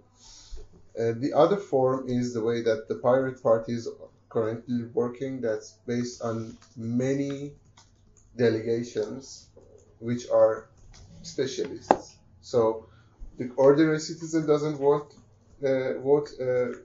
directly, but they choose delegations, and those delegations who are also specialists in that special matter, they will do the voting in the well, let's call it parliament, but I'm sure it's not the way that it used to be, if it's going to happen. Another way was a lot of so there, in the case of regional legislation, was city hall meetings. Mm-hmm. Because people were saying, if you're online behind your computer, you feel more secure and safe. Therefore, you don't you say something more radical than you would say when you're in front of people, right? Yeah. So if you're in a city hall talking with 50 people, and you have this thought in your mind that you think it's not appropriate to say it in front of all these people, you keep it to yourself, or you try to formulate it in a way that is more politically correct, right? But when you're behind your computer, just say it, and then it's online, it's there, because there's no. What's your point on losing it? Yeah. So then there's a question of accountability, and people were saying that politicians in the parliaments, they have accountability, because if they vote for something that's they can't go for that. They have to stand up for it later. And that's an advantage of having a representative rather than living with two people. That's what you're saying, right? Yeah, but I mean, if there's too many people voting on an issue, then the accountability will be taken away, because you can't track down each person and why did you vote for this, right? If it's something that he or she should be ashamed of in the future. But there should not be such a question that would make an impact immediately and is asked from people who are anonymous, right? There should be a process. So there should be a system, right? Yeah. You should be able to ask people random questions without anonymous question. They should be able to answer easily, and through a process that those answers are collected, then those answers will become a factor alongside other factors, and the specialists would have a look at them, and then through another process, then the decision should be made. But then you have the question of what we talked about before, like between open government and private citizens. That, for instance, if you would all be in the city hall meeting and you would vote there, and it would be visible that you voted, I think you will feel accountable, even if there's 100 people there. you voted for something and then something happened. But this idea, are you talking about like a situation where a decision is going to be made? I'm talking about the critics that may be valid to the open source legislation. Okay, right. That people who would want to criticize it, they would say this, that, hey, then there's no accountability. Alright, so it's simple, like this is like a simple rule, it applies everywhere. Authority comes with responsibility and the other way around, and responsibility comes with authority. If you tell me, hey, you're responsible for keeping these items safe, but if you don't give me the key, then I can't take this responsibility because I don't have authority. So in the system, we should always make sure that these things come with each other. If your vote is collected anonymously and in a way that doesn't make the person accountable, then the result should not make an impact. You know what I mean? So we should always make sure that in any process that we define, this is met. This condition is met. Yeah. If I can just take the discussion a little away from this question. So you mentioned net neutrality. And if you link these to open source government and people participation in public movements, there's a fascinating example of a movement that happened in India about 1.5 years back. It was called Save the Internet movement. Mm-hmm. So are you all familiar with Facebook and free basics?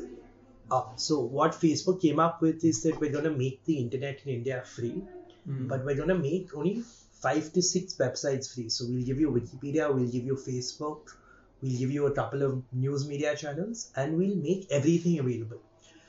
Now the major problem with this is net neutrality, right? And something similar happened in Kenya as well.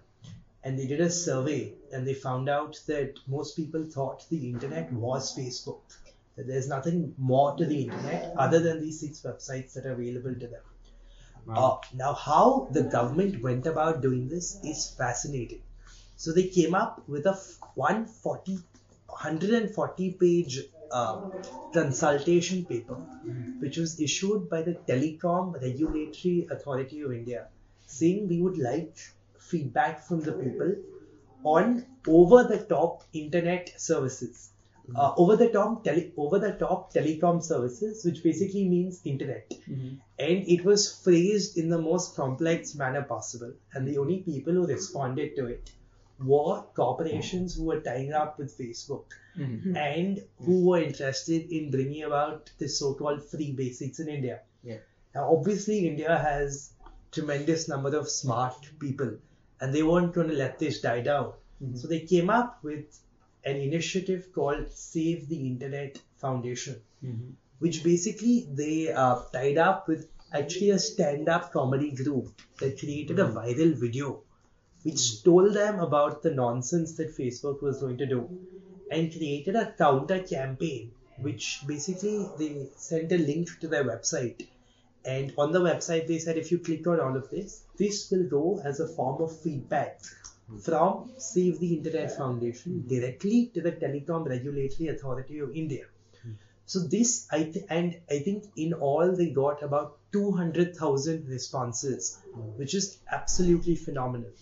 So this, in my opinion, is a great example of where when we talk so much about open government or we talk so much about referendum, I think in a developing society like India, it's really too complex. I mean, we can't have referendums on every issue, or we can't even have referendums on major issues. What we need is an open and transparent civil society, which is able to, in a certain sense, channelize the sentiment of the people and then convey that sentiment to the government. And interestingly enough, to counter this Save the Internet Foundation campaign, Facebook launched a counter campaign where they were encouraging every Facebook user to save India by clicking on a link provided by Facebook, which if they click on this link, then their response will go via Facebook to the Telecom Regulatory Authority of India, where Facebook would say, look, we have 200,000 people in favor of free basics, against Save the Internet, against people outside of India. No, only people in India. Okay. So ultimately, I mean, the Telecom Regulatory Authority of India gave into public pressure and said that no, we're not going to go into free basics.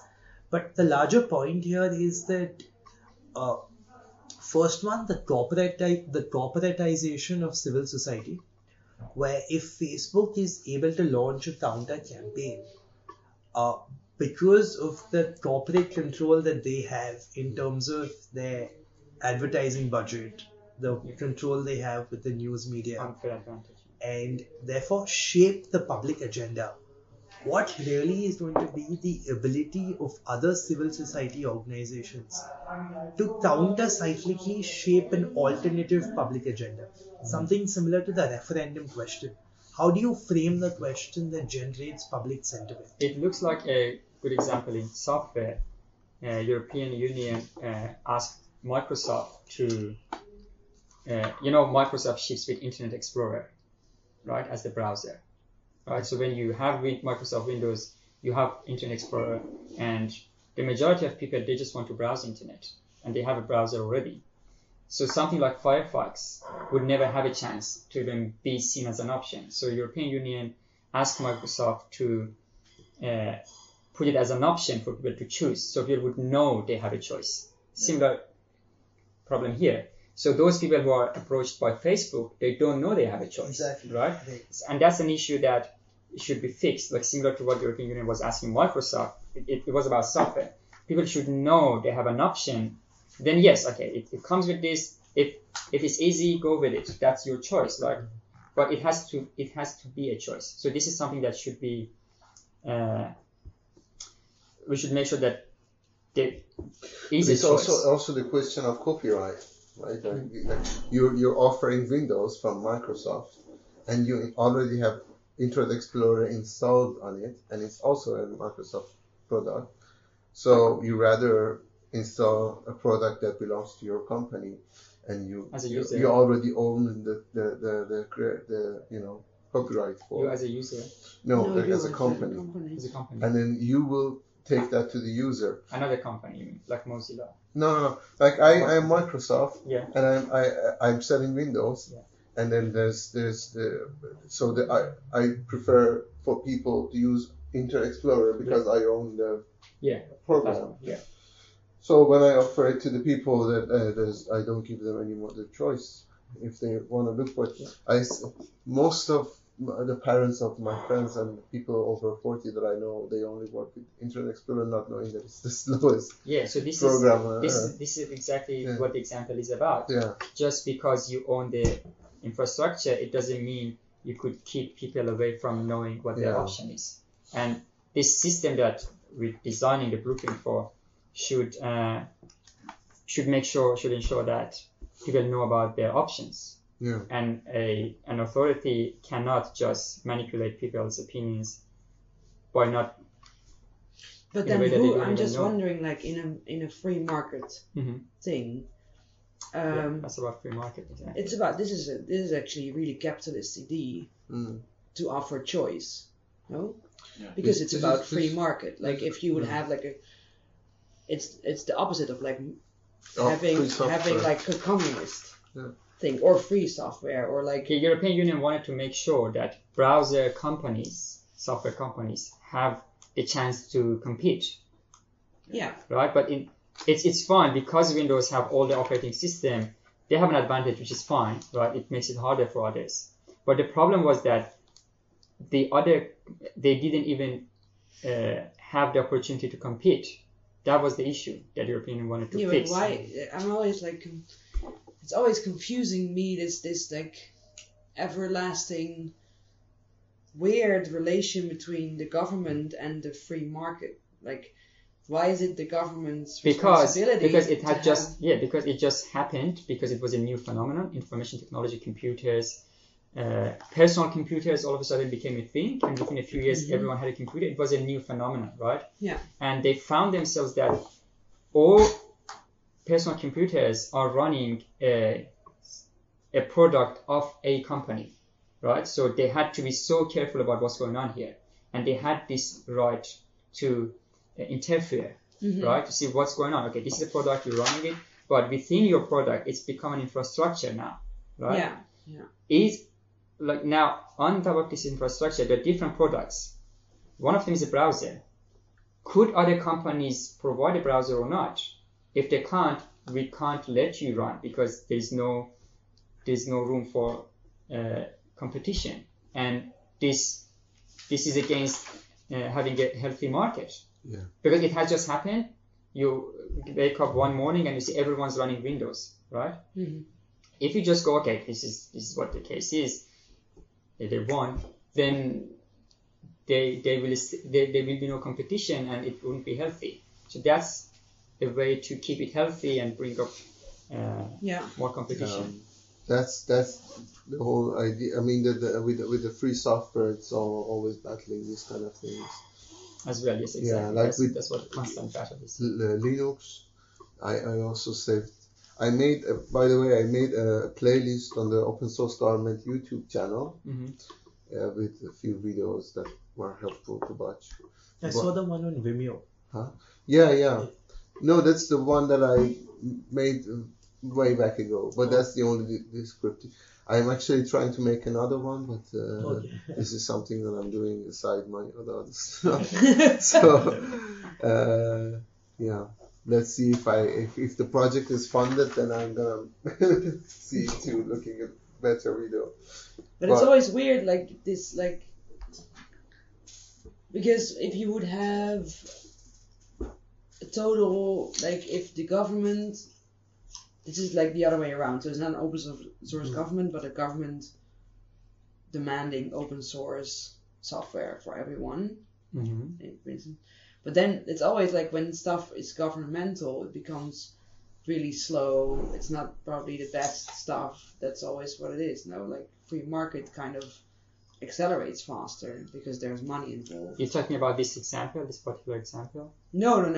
I'm just brainstorming on how it would work. Like if there would, because it would be nice if infrastructure. I think in my political opinion, infrastructure stuff should always be owned by the government in a way, because it's really hard to, like, for instance, it shouldn't be like for a private company. Yes, that's the executive branch. I think executive branch should be staying the way that it stays. Also, So if something becomes infrastructure, then it shouldn't be free. It shouldn't belong to private sector anymore. The private sector should not be able to control it anymore. Yeah. If something becomes, because then you have the question, because there's public things. There's public things. You can't.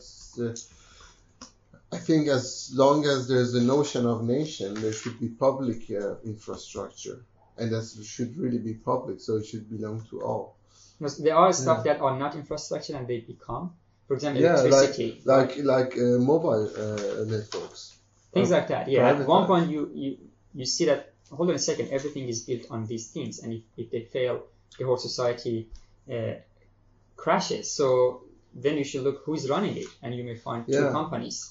Then that's an issue there. That's very something to talk about, because, like, for example, mobile companies like KPN here or Telfort, or T-Mobile. T-Mobile, yeah.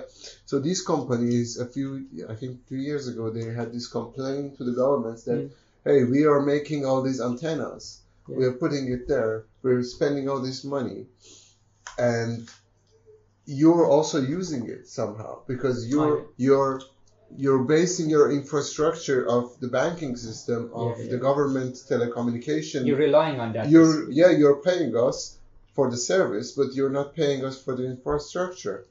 So it's not fair, because we are making the infrastructure of a very fundamental thing, that is the communication in a whole country or in whole Europe, and we're not being paid for it. So they were kind of... They want more money, right?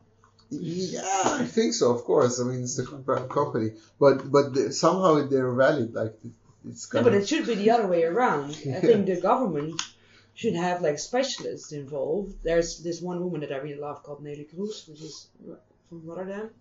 She's in the European Parliament, I think, right? and she's very. I don't know if she's necessarily a specialist, but she's very involved into like technology. So, for instance, she wanted to have like universal adapters to have like the government control the market and saying you have to all make the same adapter. Like this shit is done. But it didn't work. No. But shouldn't the government be in a way like specialized that they know when to enter and say like it gets back to law, right? It's about IP. So these companies are making a good point. We're building infrastructure, we're doing it for free. A few years later, you're going to take over. No, they're not doing it for free. I mean, like for infrastructure, they have to do it anyways to be able to sell the service. And what they're saying is that, hey, what we're building is an infrastructure. It's not just a tool, right? And you have to pay for it. The answer is yes, government should pay, but then government also should receive the IP. Government should, basically, it should tend in this way. Government should contract those companies to build the infrastructure and then get out of the way, right? Just because they're building something, it shouldn't give them authority to make decisions or control or manipulate, right? So this is the tricky point. They're building infrastructure and they wanted to build it themselves so they could later, they rent it, they make decisions, and they have the power to lobby and everything, right? And then they say, hey, but it is too expensive. We want to take more government money, but we still want to keep the control. These two things don't come together. If government is paying, which in this case should pay if it's infrastructure, then those companies should not keep the control anymore. No, but the government is paying, but they're paying for the services just as civilians. But the contract should be very clear and don't give them control. It should state that this is a contract to build. And after it finishes... To who? To the company? Yeah, the company. There are two companies that are capable of building the network, right? So the government say, hey, you come, this is the contract, you build it. And after you build, this belongs to government. That's what we're dealing with. It's not that government is contributing to your system. Then they will have... Yeah, but I'm always confused. Like, I'm not confused, but I have this, like, two sides to me. That one is saying, like, free market is good in a way that it also controls government because the government isn't always right. Mm-hmm. So in that case, but we can stop here. Okay. The government should be something that is trusted against the companies. The fact that we're not trusting companies, but we're going back to private market is like the story of frogs. If you've heard of it, it's a famous short story. Frogs? The frogs were being killed the frogs were being killed by snakes. Then they go to these birds. What are they called? Black, big birds. The one that carry the baby. Yeah. Ooievaar. I don't know the Dutch word. I don't know the English word. Yeah. So that the frogs go to that bird, say, hey, snakes are killing us because they can kill snakes. Then they come, okay, we help you. They come and they kill all the snakes and they eat them. And then they go hungry and then they start eating frogs. Right? And then the story finishes this way. Then, because they're eating frogs, snake come back too. And then they're both eating frogs. And this is how the story finishes. Frogs are still being killed. And that's fine because that's the destiny. But now they're confused. They don't know they're killed by the enemy or friend. So, in this situation, when we want to control government, what were the birds eating before then? That's what I want snakes were eating frogs. Yeah, but what were the birds eating? They were not just there to eat them. They were not there. They were somewhere else. Eating babies. They were somewhere else. So when we get to the point that we need something like private companies to keep governments under control or accountable for what they're doing, then we should stop here. We should say, hey, hold on a second. But this is fundamentally wrong. We shouldn't try to solve this because this problem should not exist by design. The other example is when governments always lobby corporates, right? Mm-hmm. In Australia, it's terrible because they just do stupid things. Like, for example, they just cut the tax for mining and fossil fuel, right? They cut the tax for it. Why? Just when all the world is just doing something, they just cut the tax. They cut the fund for all the innovation and green energy. literally in Canberra, the capital of Australia, there was a department for green energy stuff. They just fired everyone, literally, right? So government basically lobbies with corporate. In societies like Australia, they do it very clear, like this. Yeah, this is what we do. Yeah, very openly, because people are wealthy. People really don't care, right? And that's true. Like 23 million people in a wealthy country, government does that.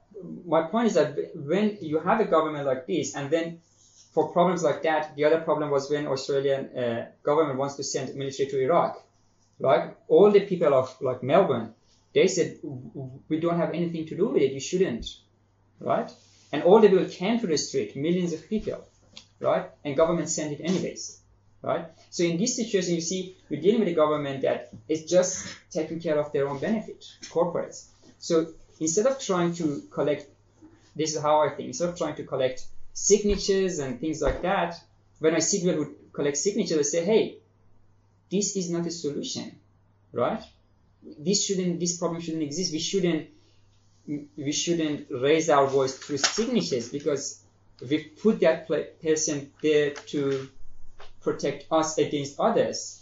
We shouldn't try to say, hey, this is obviously wrong, and they should. Yeah, but then if you don't voice that little, opinion that you have through those, how else do you want to say it? You're talking about accepting this is the case and what we can do. I understand. I think protests and polls and signature, these things are the least tools that. No, I'm not against them, right? This is a practical thing that we could do right now. Yeah. But if you're talking about like a perfect system, like when you say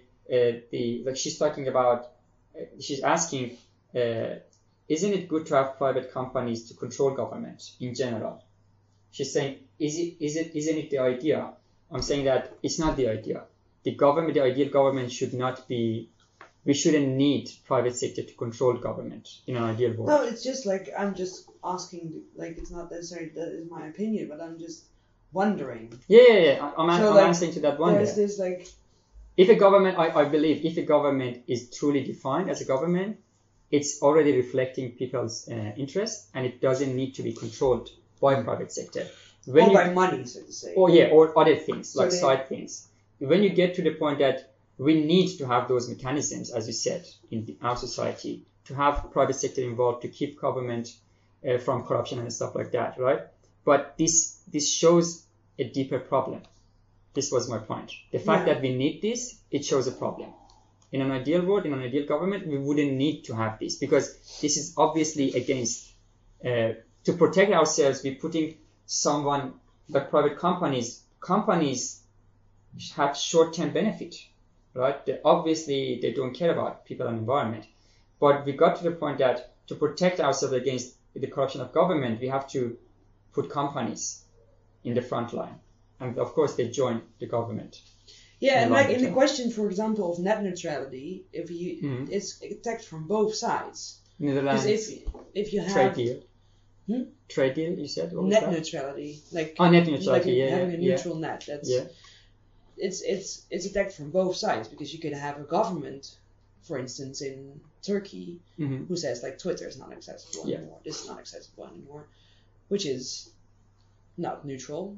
And then you have companies saying, I want Facebook to be your number one news source, and I offer you free internet, but it's only Facebook internet, which is it's really bad. And they have like the whole platformization that people only access it through Google or through any other like big, huge company, which is not.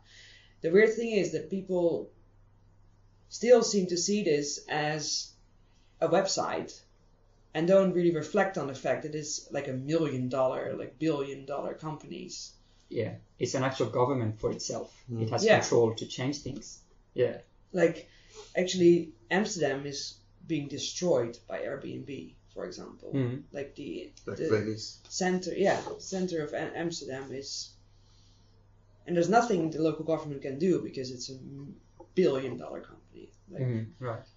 Above law almost. But then about net neutrality, and then so how, like, to me it's just interesting, like, where is this like fine line? Yeah, I understand now, right? Of of like free market, which is in a lot of ways a good thing, especially for software, because it's somewhere where a lot of stuff is developed, because money can be this like push. Well, sorry. And government can be a very slow system, but it's like the same in culture always. Like, do you want to have art fairs or do you want to have museums that are really slow in a way? But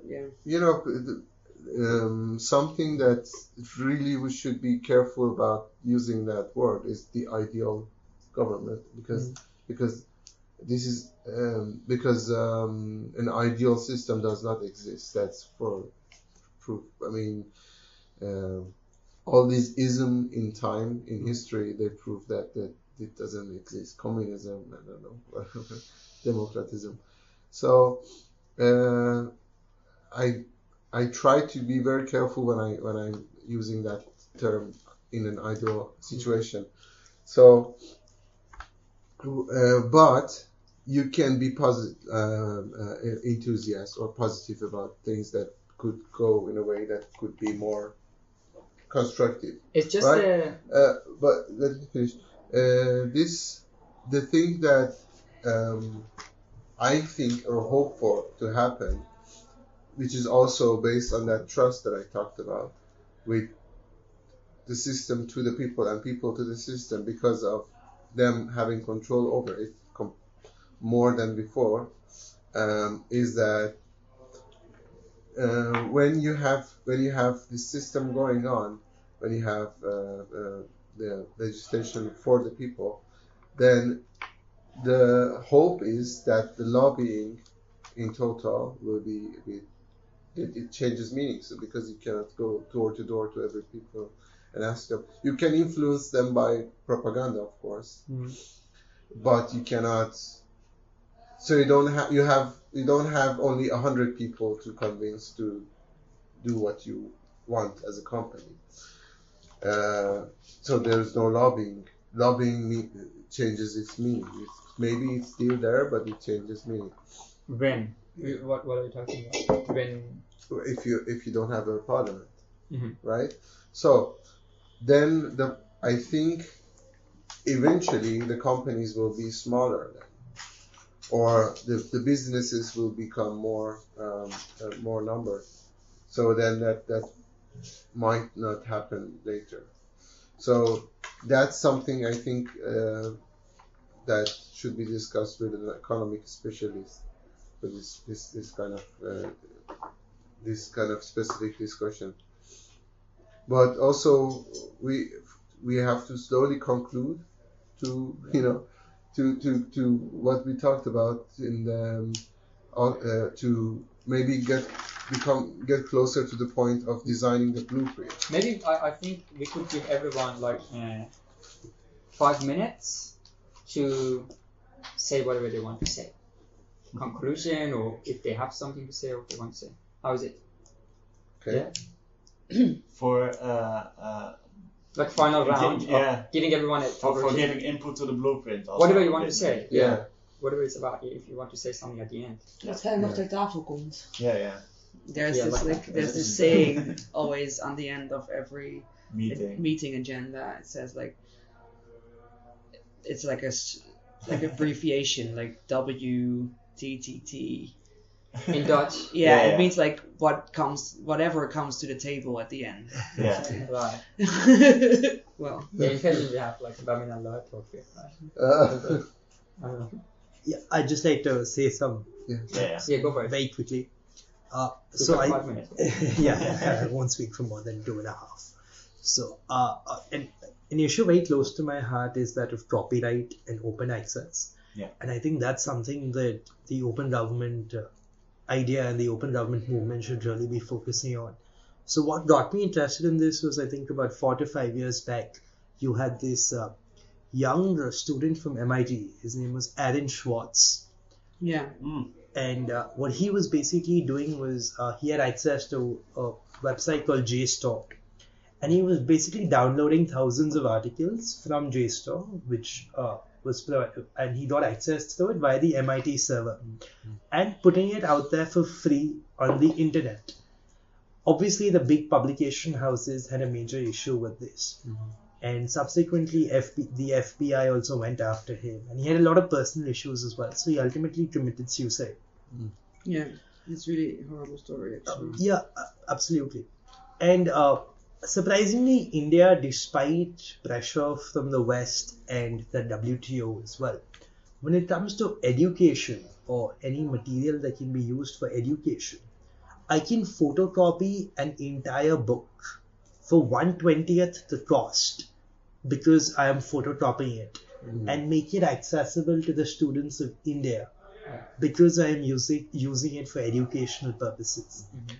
I think that itself is a revolutionary and fascinating concept, which, I mean, if you look at the entire publication industry, if you look at scientific journals, or if you look at any sort of journal, I mean, it's ridiculous. I mean, if I don't have access via a university, I have to pay 30 to 50 euros to download a 15-page article. What? Something that I'm going to read for half time, I'm going to pay 30 euros to download that. And not even like 5% or 2% of this goes to the author. And this is something that the pirate movement, I believe, is trying to talk about. But I think this is fascinating in terms of what India is doing. Yeah. And if there's a similar movement which can, if the pirate movement can sort of tap into the sentiments of the people or of the students, it can be game changing. That's my 2.5 minutes.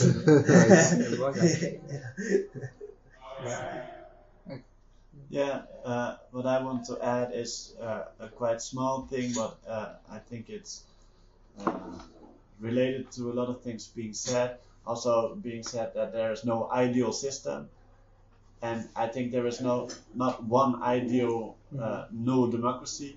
I think it's important to remember in the blueprint, in the design, to keep a little spot for change already. Yeah. Like there is no alternative that will be the one thing that will be on for 100 years. But it's important to think, we will design a new thing, but also remember that there will be a change in this maybe after 4 years. So design in your blueprint that there is the possibility to change. Like a change clausule. Yeah, I think that's an important thing, and that's how, and the important thing to reflect on that change is indeed to make the open source government always trustworthy. So every change should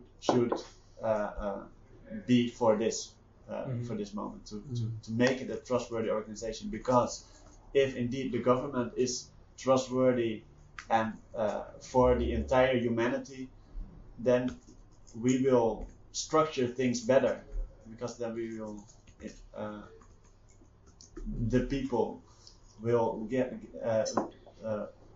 respect the government more to take care of systems or to take care of things that the entire humanity will have benefit on.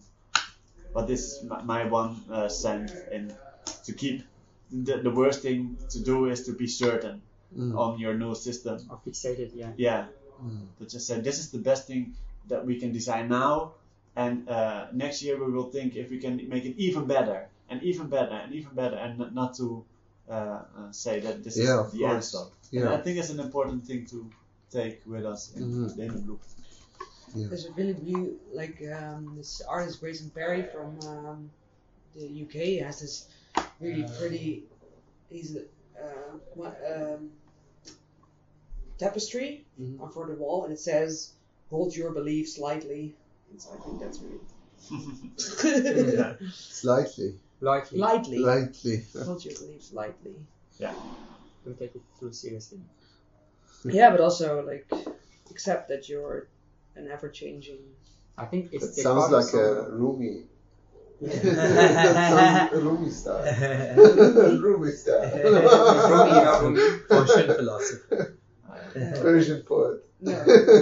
He's a philosopher. It's got interesting things. Also, I think Descartes or someone else said, "I will never die for my beliefs because I could simply be wrong."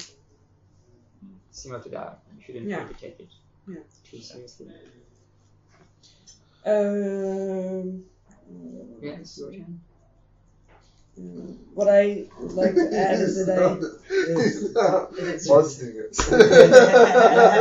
I'm just feeding the time. But what I really hope that my feeling towards politics lately it's so much about the person, and it's so much about politics, and I think politics is actually not that interesting in the sense that politics is interesting, but the way it's now, it's basically populism, and I really think that's a really bad development, and something that is highly produced by the media in a way. Like, now sounds really bad, like the media. It is like, and I hope that the influence, like something to consume. Yeah, and it's like, it's not, for instance, the whole American one, it wasn't really about their beliefs or what they wanted to do for the country. It was about two people. Fears. And about who they were. Like, almost all of the conversations was about them. Yeah. And I think a politician, as a person, should be very uninteresting. I understand what you're saying. Yeah, it should be about all those details and what you want to do, what you plan. Yeah, it should be about plans and about and I think if people are more actively engaged, and that's not something about waiting for people to become engaged, but to reach out. I think that is really important if you want to have like a real democracy. Yeah. So I hope that we can think of a way. That's just what I wanted to say also, because I think whatever the outcome of such project can be, or if imagining like there's this kind of whatever the outcome is, it should help in unifying people and empowering them towards choosing for their own future, right? So I think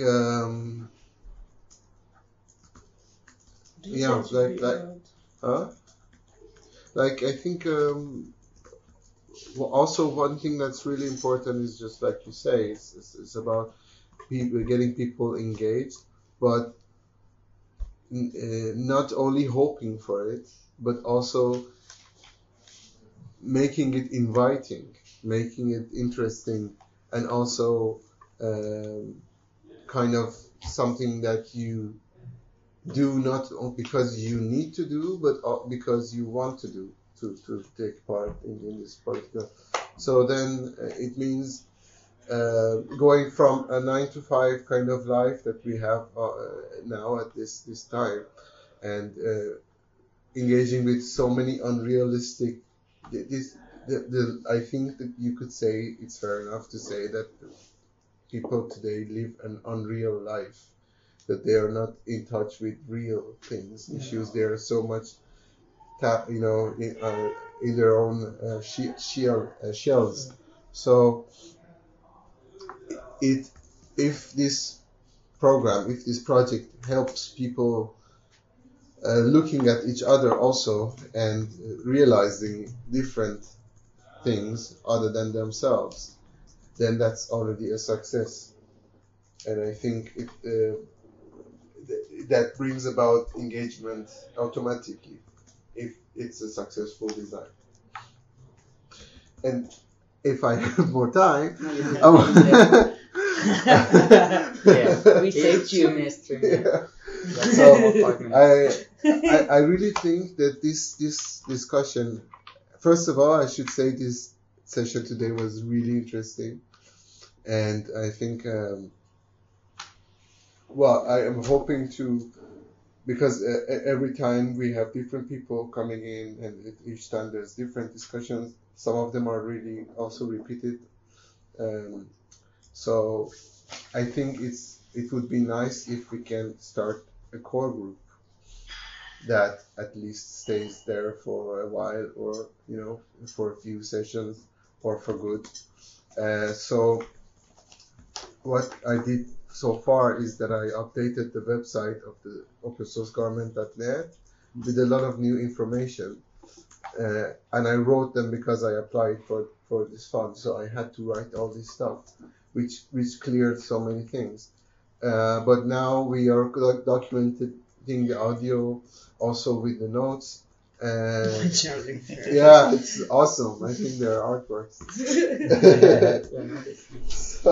So then there will be a way to track down what happened before, and I think it's really a collective project, and it would help a lot if you are interested in joining in for forming a core group.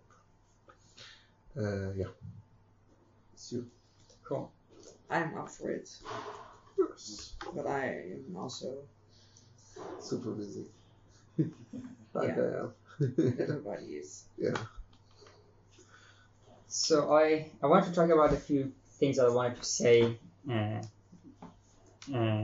we were talking, but I just add to what you said about the core group stuff like that. So I think first of all, it should be clear if we want this to be sustainable and successful in longer term. It should be clear what it is.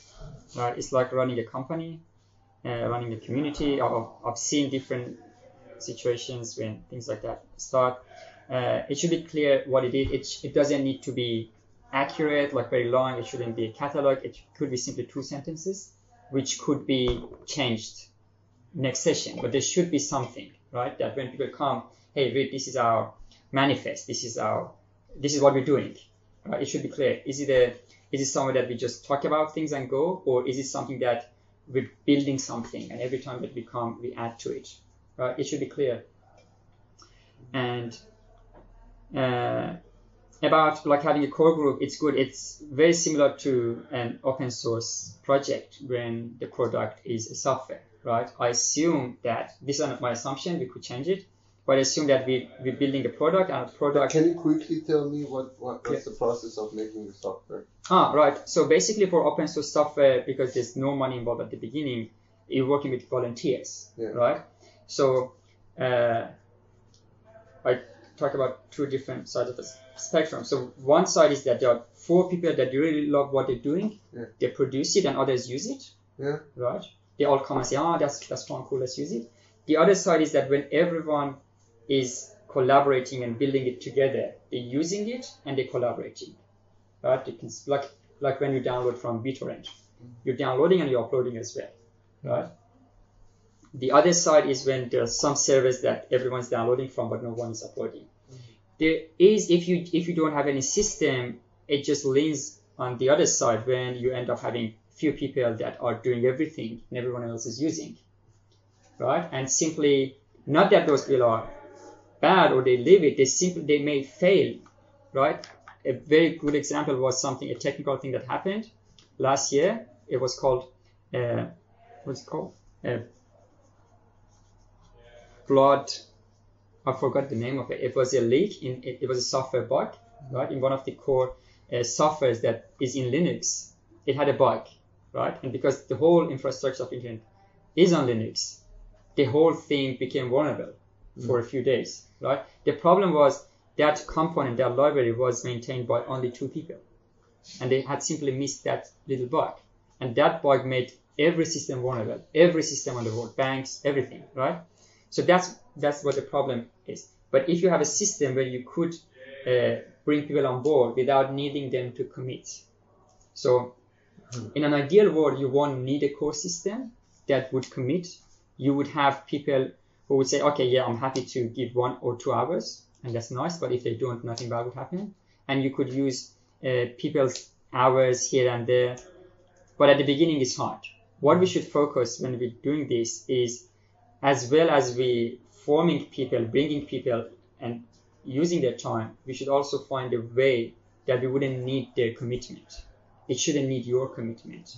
There should be a procedure for the meeting that it could be run by itself. Yeah. Sometimes, so we should also think about that too, right? Yeah. If you want to keep it Well, I'm not good in it, I guess. The good news is that you don't need to invent it. Like it's something that you could simply look at the other systems that are happening. Yeah. Annual events are one of them, right? Yeah. You could go and talk to people who organize events, right? After the first year, the second year is hard, but after that, you just repeat yourself. And if they're well organized, the documents, and they don't even need to do anything. Things just happen, right? I've seen people who just show up in the event that they own, and they didn't know anything. They just attend because things are systematically done. This is one example. The other example are open source software, the way people collaborate in open source software, working groups. These are things that we could learn, not only for what we're doing, which is open source government, but also for us collaborating. And this is what I'm learning too when I'm collaborating with other groups. This is something that I'm actively learning, and I'm happy to share. But we should be aware that we need something like that. And documentation is very important when people attend, right? There should be something that you give to people and they would read something. This is who we are, this is what we're doing, this is nice if you do this before, something like that. And then we get that documented. Yeah, because often people attend and I end up half an hour, 40 minutes just talking methodology, like this is open source, this is blockchain, this is that. And like today was quite nice because you all knew what's happening. We could have like basics. That's why I put the methodology online so that you just study that and then you already know the basics. It's a bit like a reading group in that way, no? And when you have a reading group, you come prepared. Tell us more about it. There are things that you have to have read. Yeah, there's like reading groups everywhere about different stuff, and there's a set like amount of pages that everyone has read. Everyone has read. You just agree on it, and it's almost always like freely accessible PDFs that are sent around or like are available on a website or a drive or whatever. Yeah. Oh, that's good. It looks like to me like an assignment. Yeah. Just like preparing a document of a list of things, like could be YouTube videos, like 10 YouTube videos. Watch these before you come. So we could start from. I think that's easy. Video is the easiest. Like just watch it. So we would know when we refer to something. Like for me, reading is easier. I'm a lazy. I can't like. Okay, so we could do it this way. There are topics that we should know, and these are resources. For you, there's an article. Right?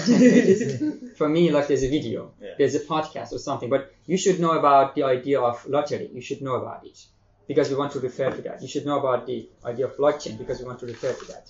So we could prepare that document.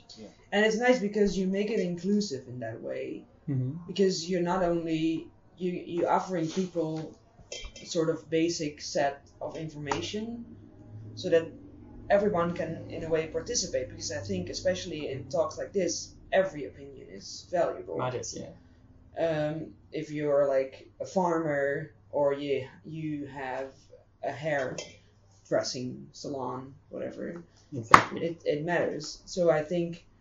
So why not we do a crazy idea, right? If you go to university, that lottery system.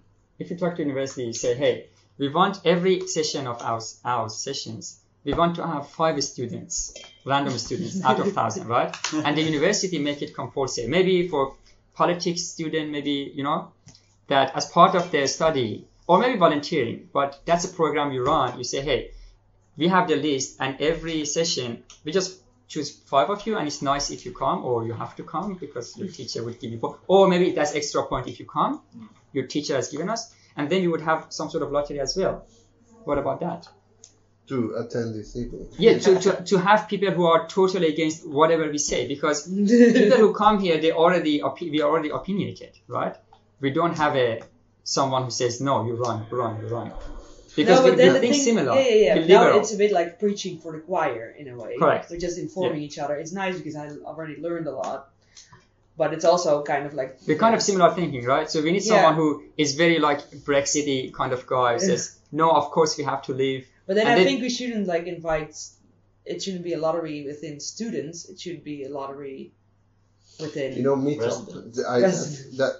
That would be ideal, yeah. The Meetup. Do you know Meetup? Yeah, Meetup.com. Yeah. So this time I didn't use Meetup, but if on Meetup, last time you get random people. Made the event on Meetup, and we had a lot of nice technical people. But I want it to be an actual lottery where people are randomly selected.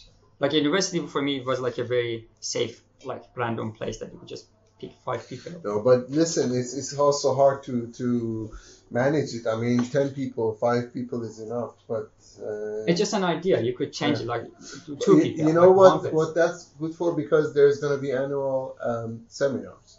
Mm-hmm. And already I talked to people or guest speakers to come and talk. Mm-hmm, yeah. And if the seminar happens and if they give the funds, then that happens, that it becomes a huge event. So then that I can like talk to universities and call them and say like you can send that. But I know what you mean with the diversity of opinions.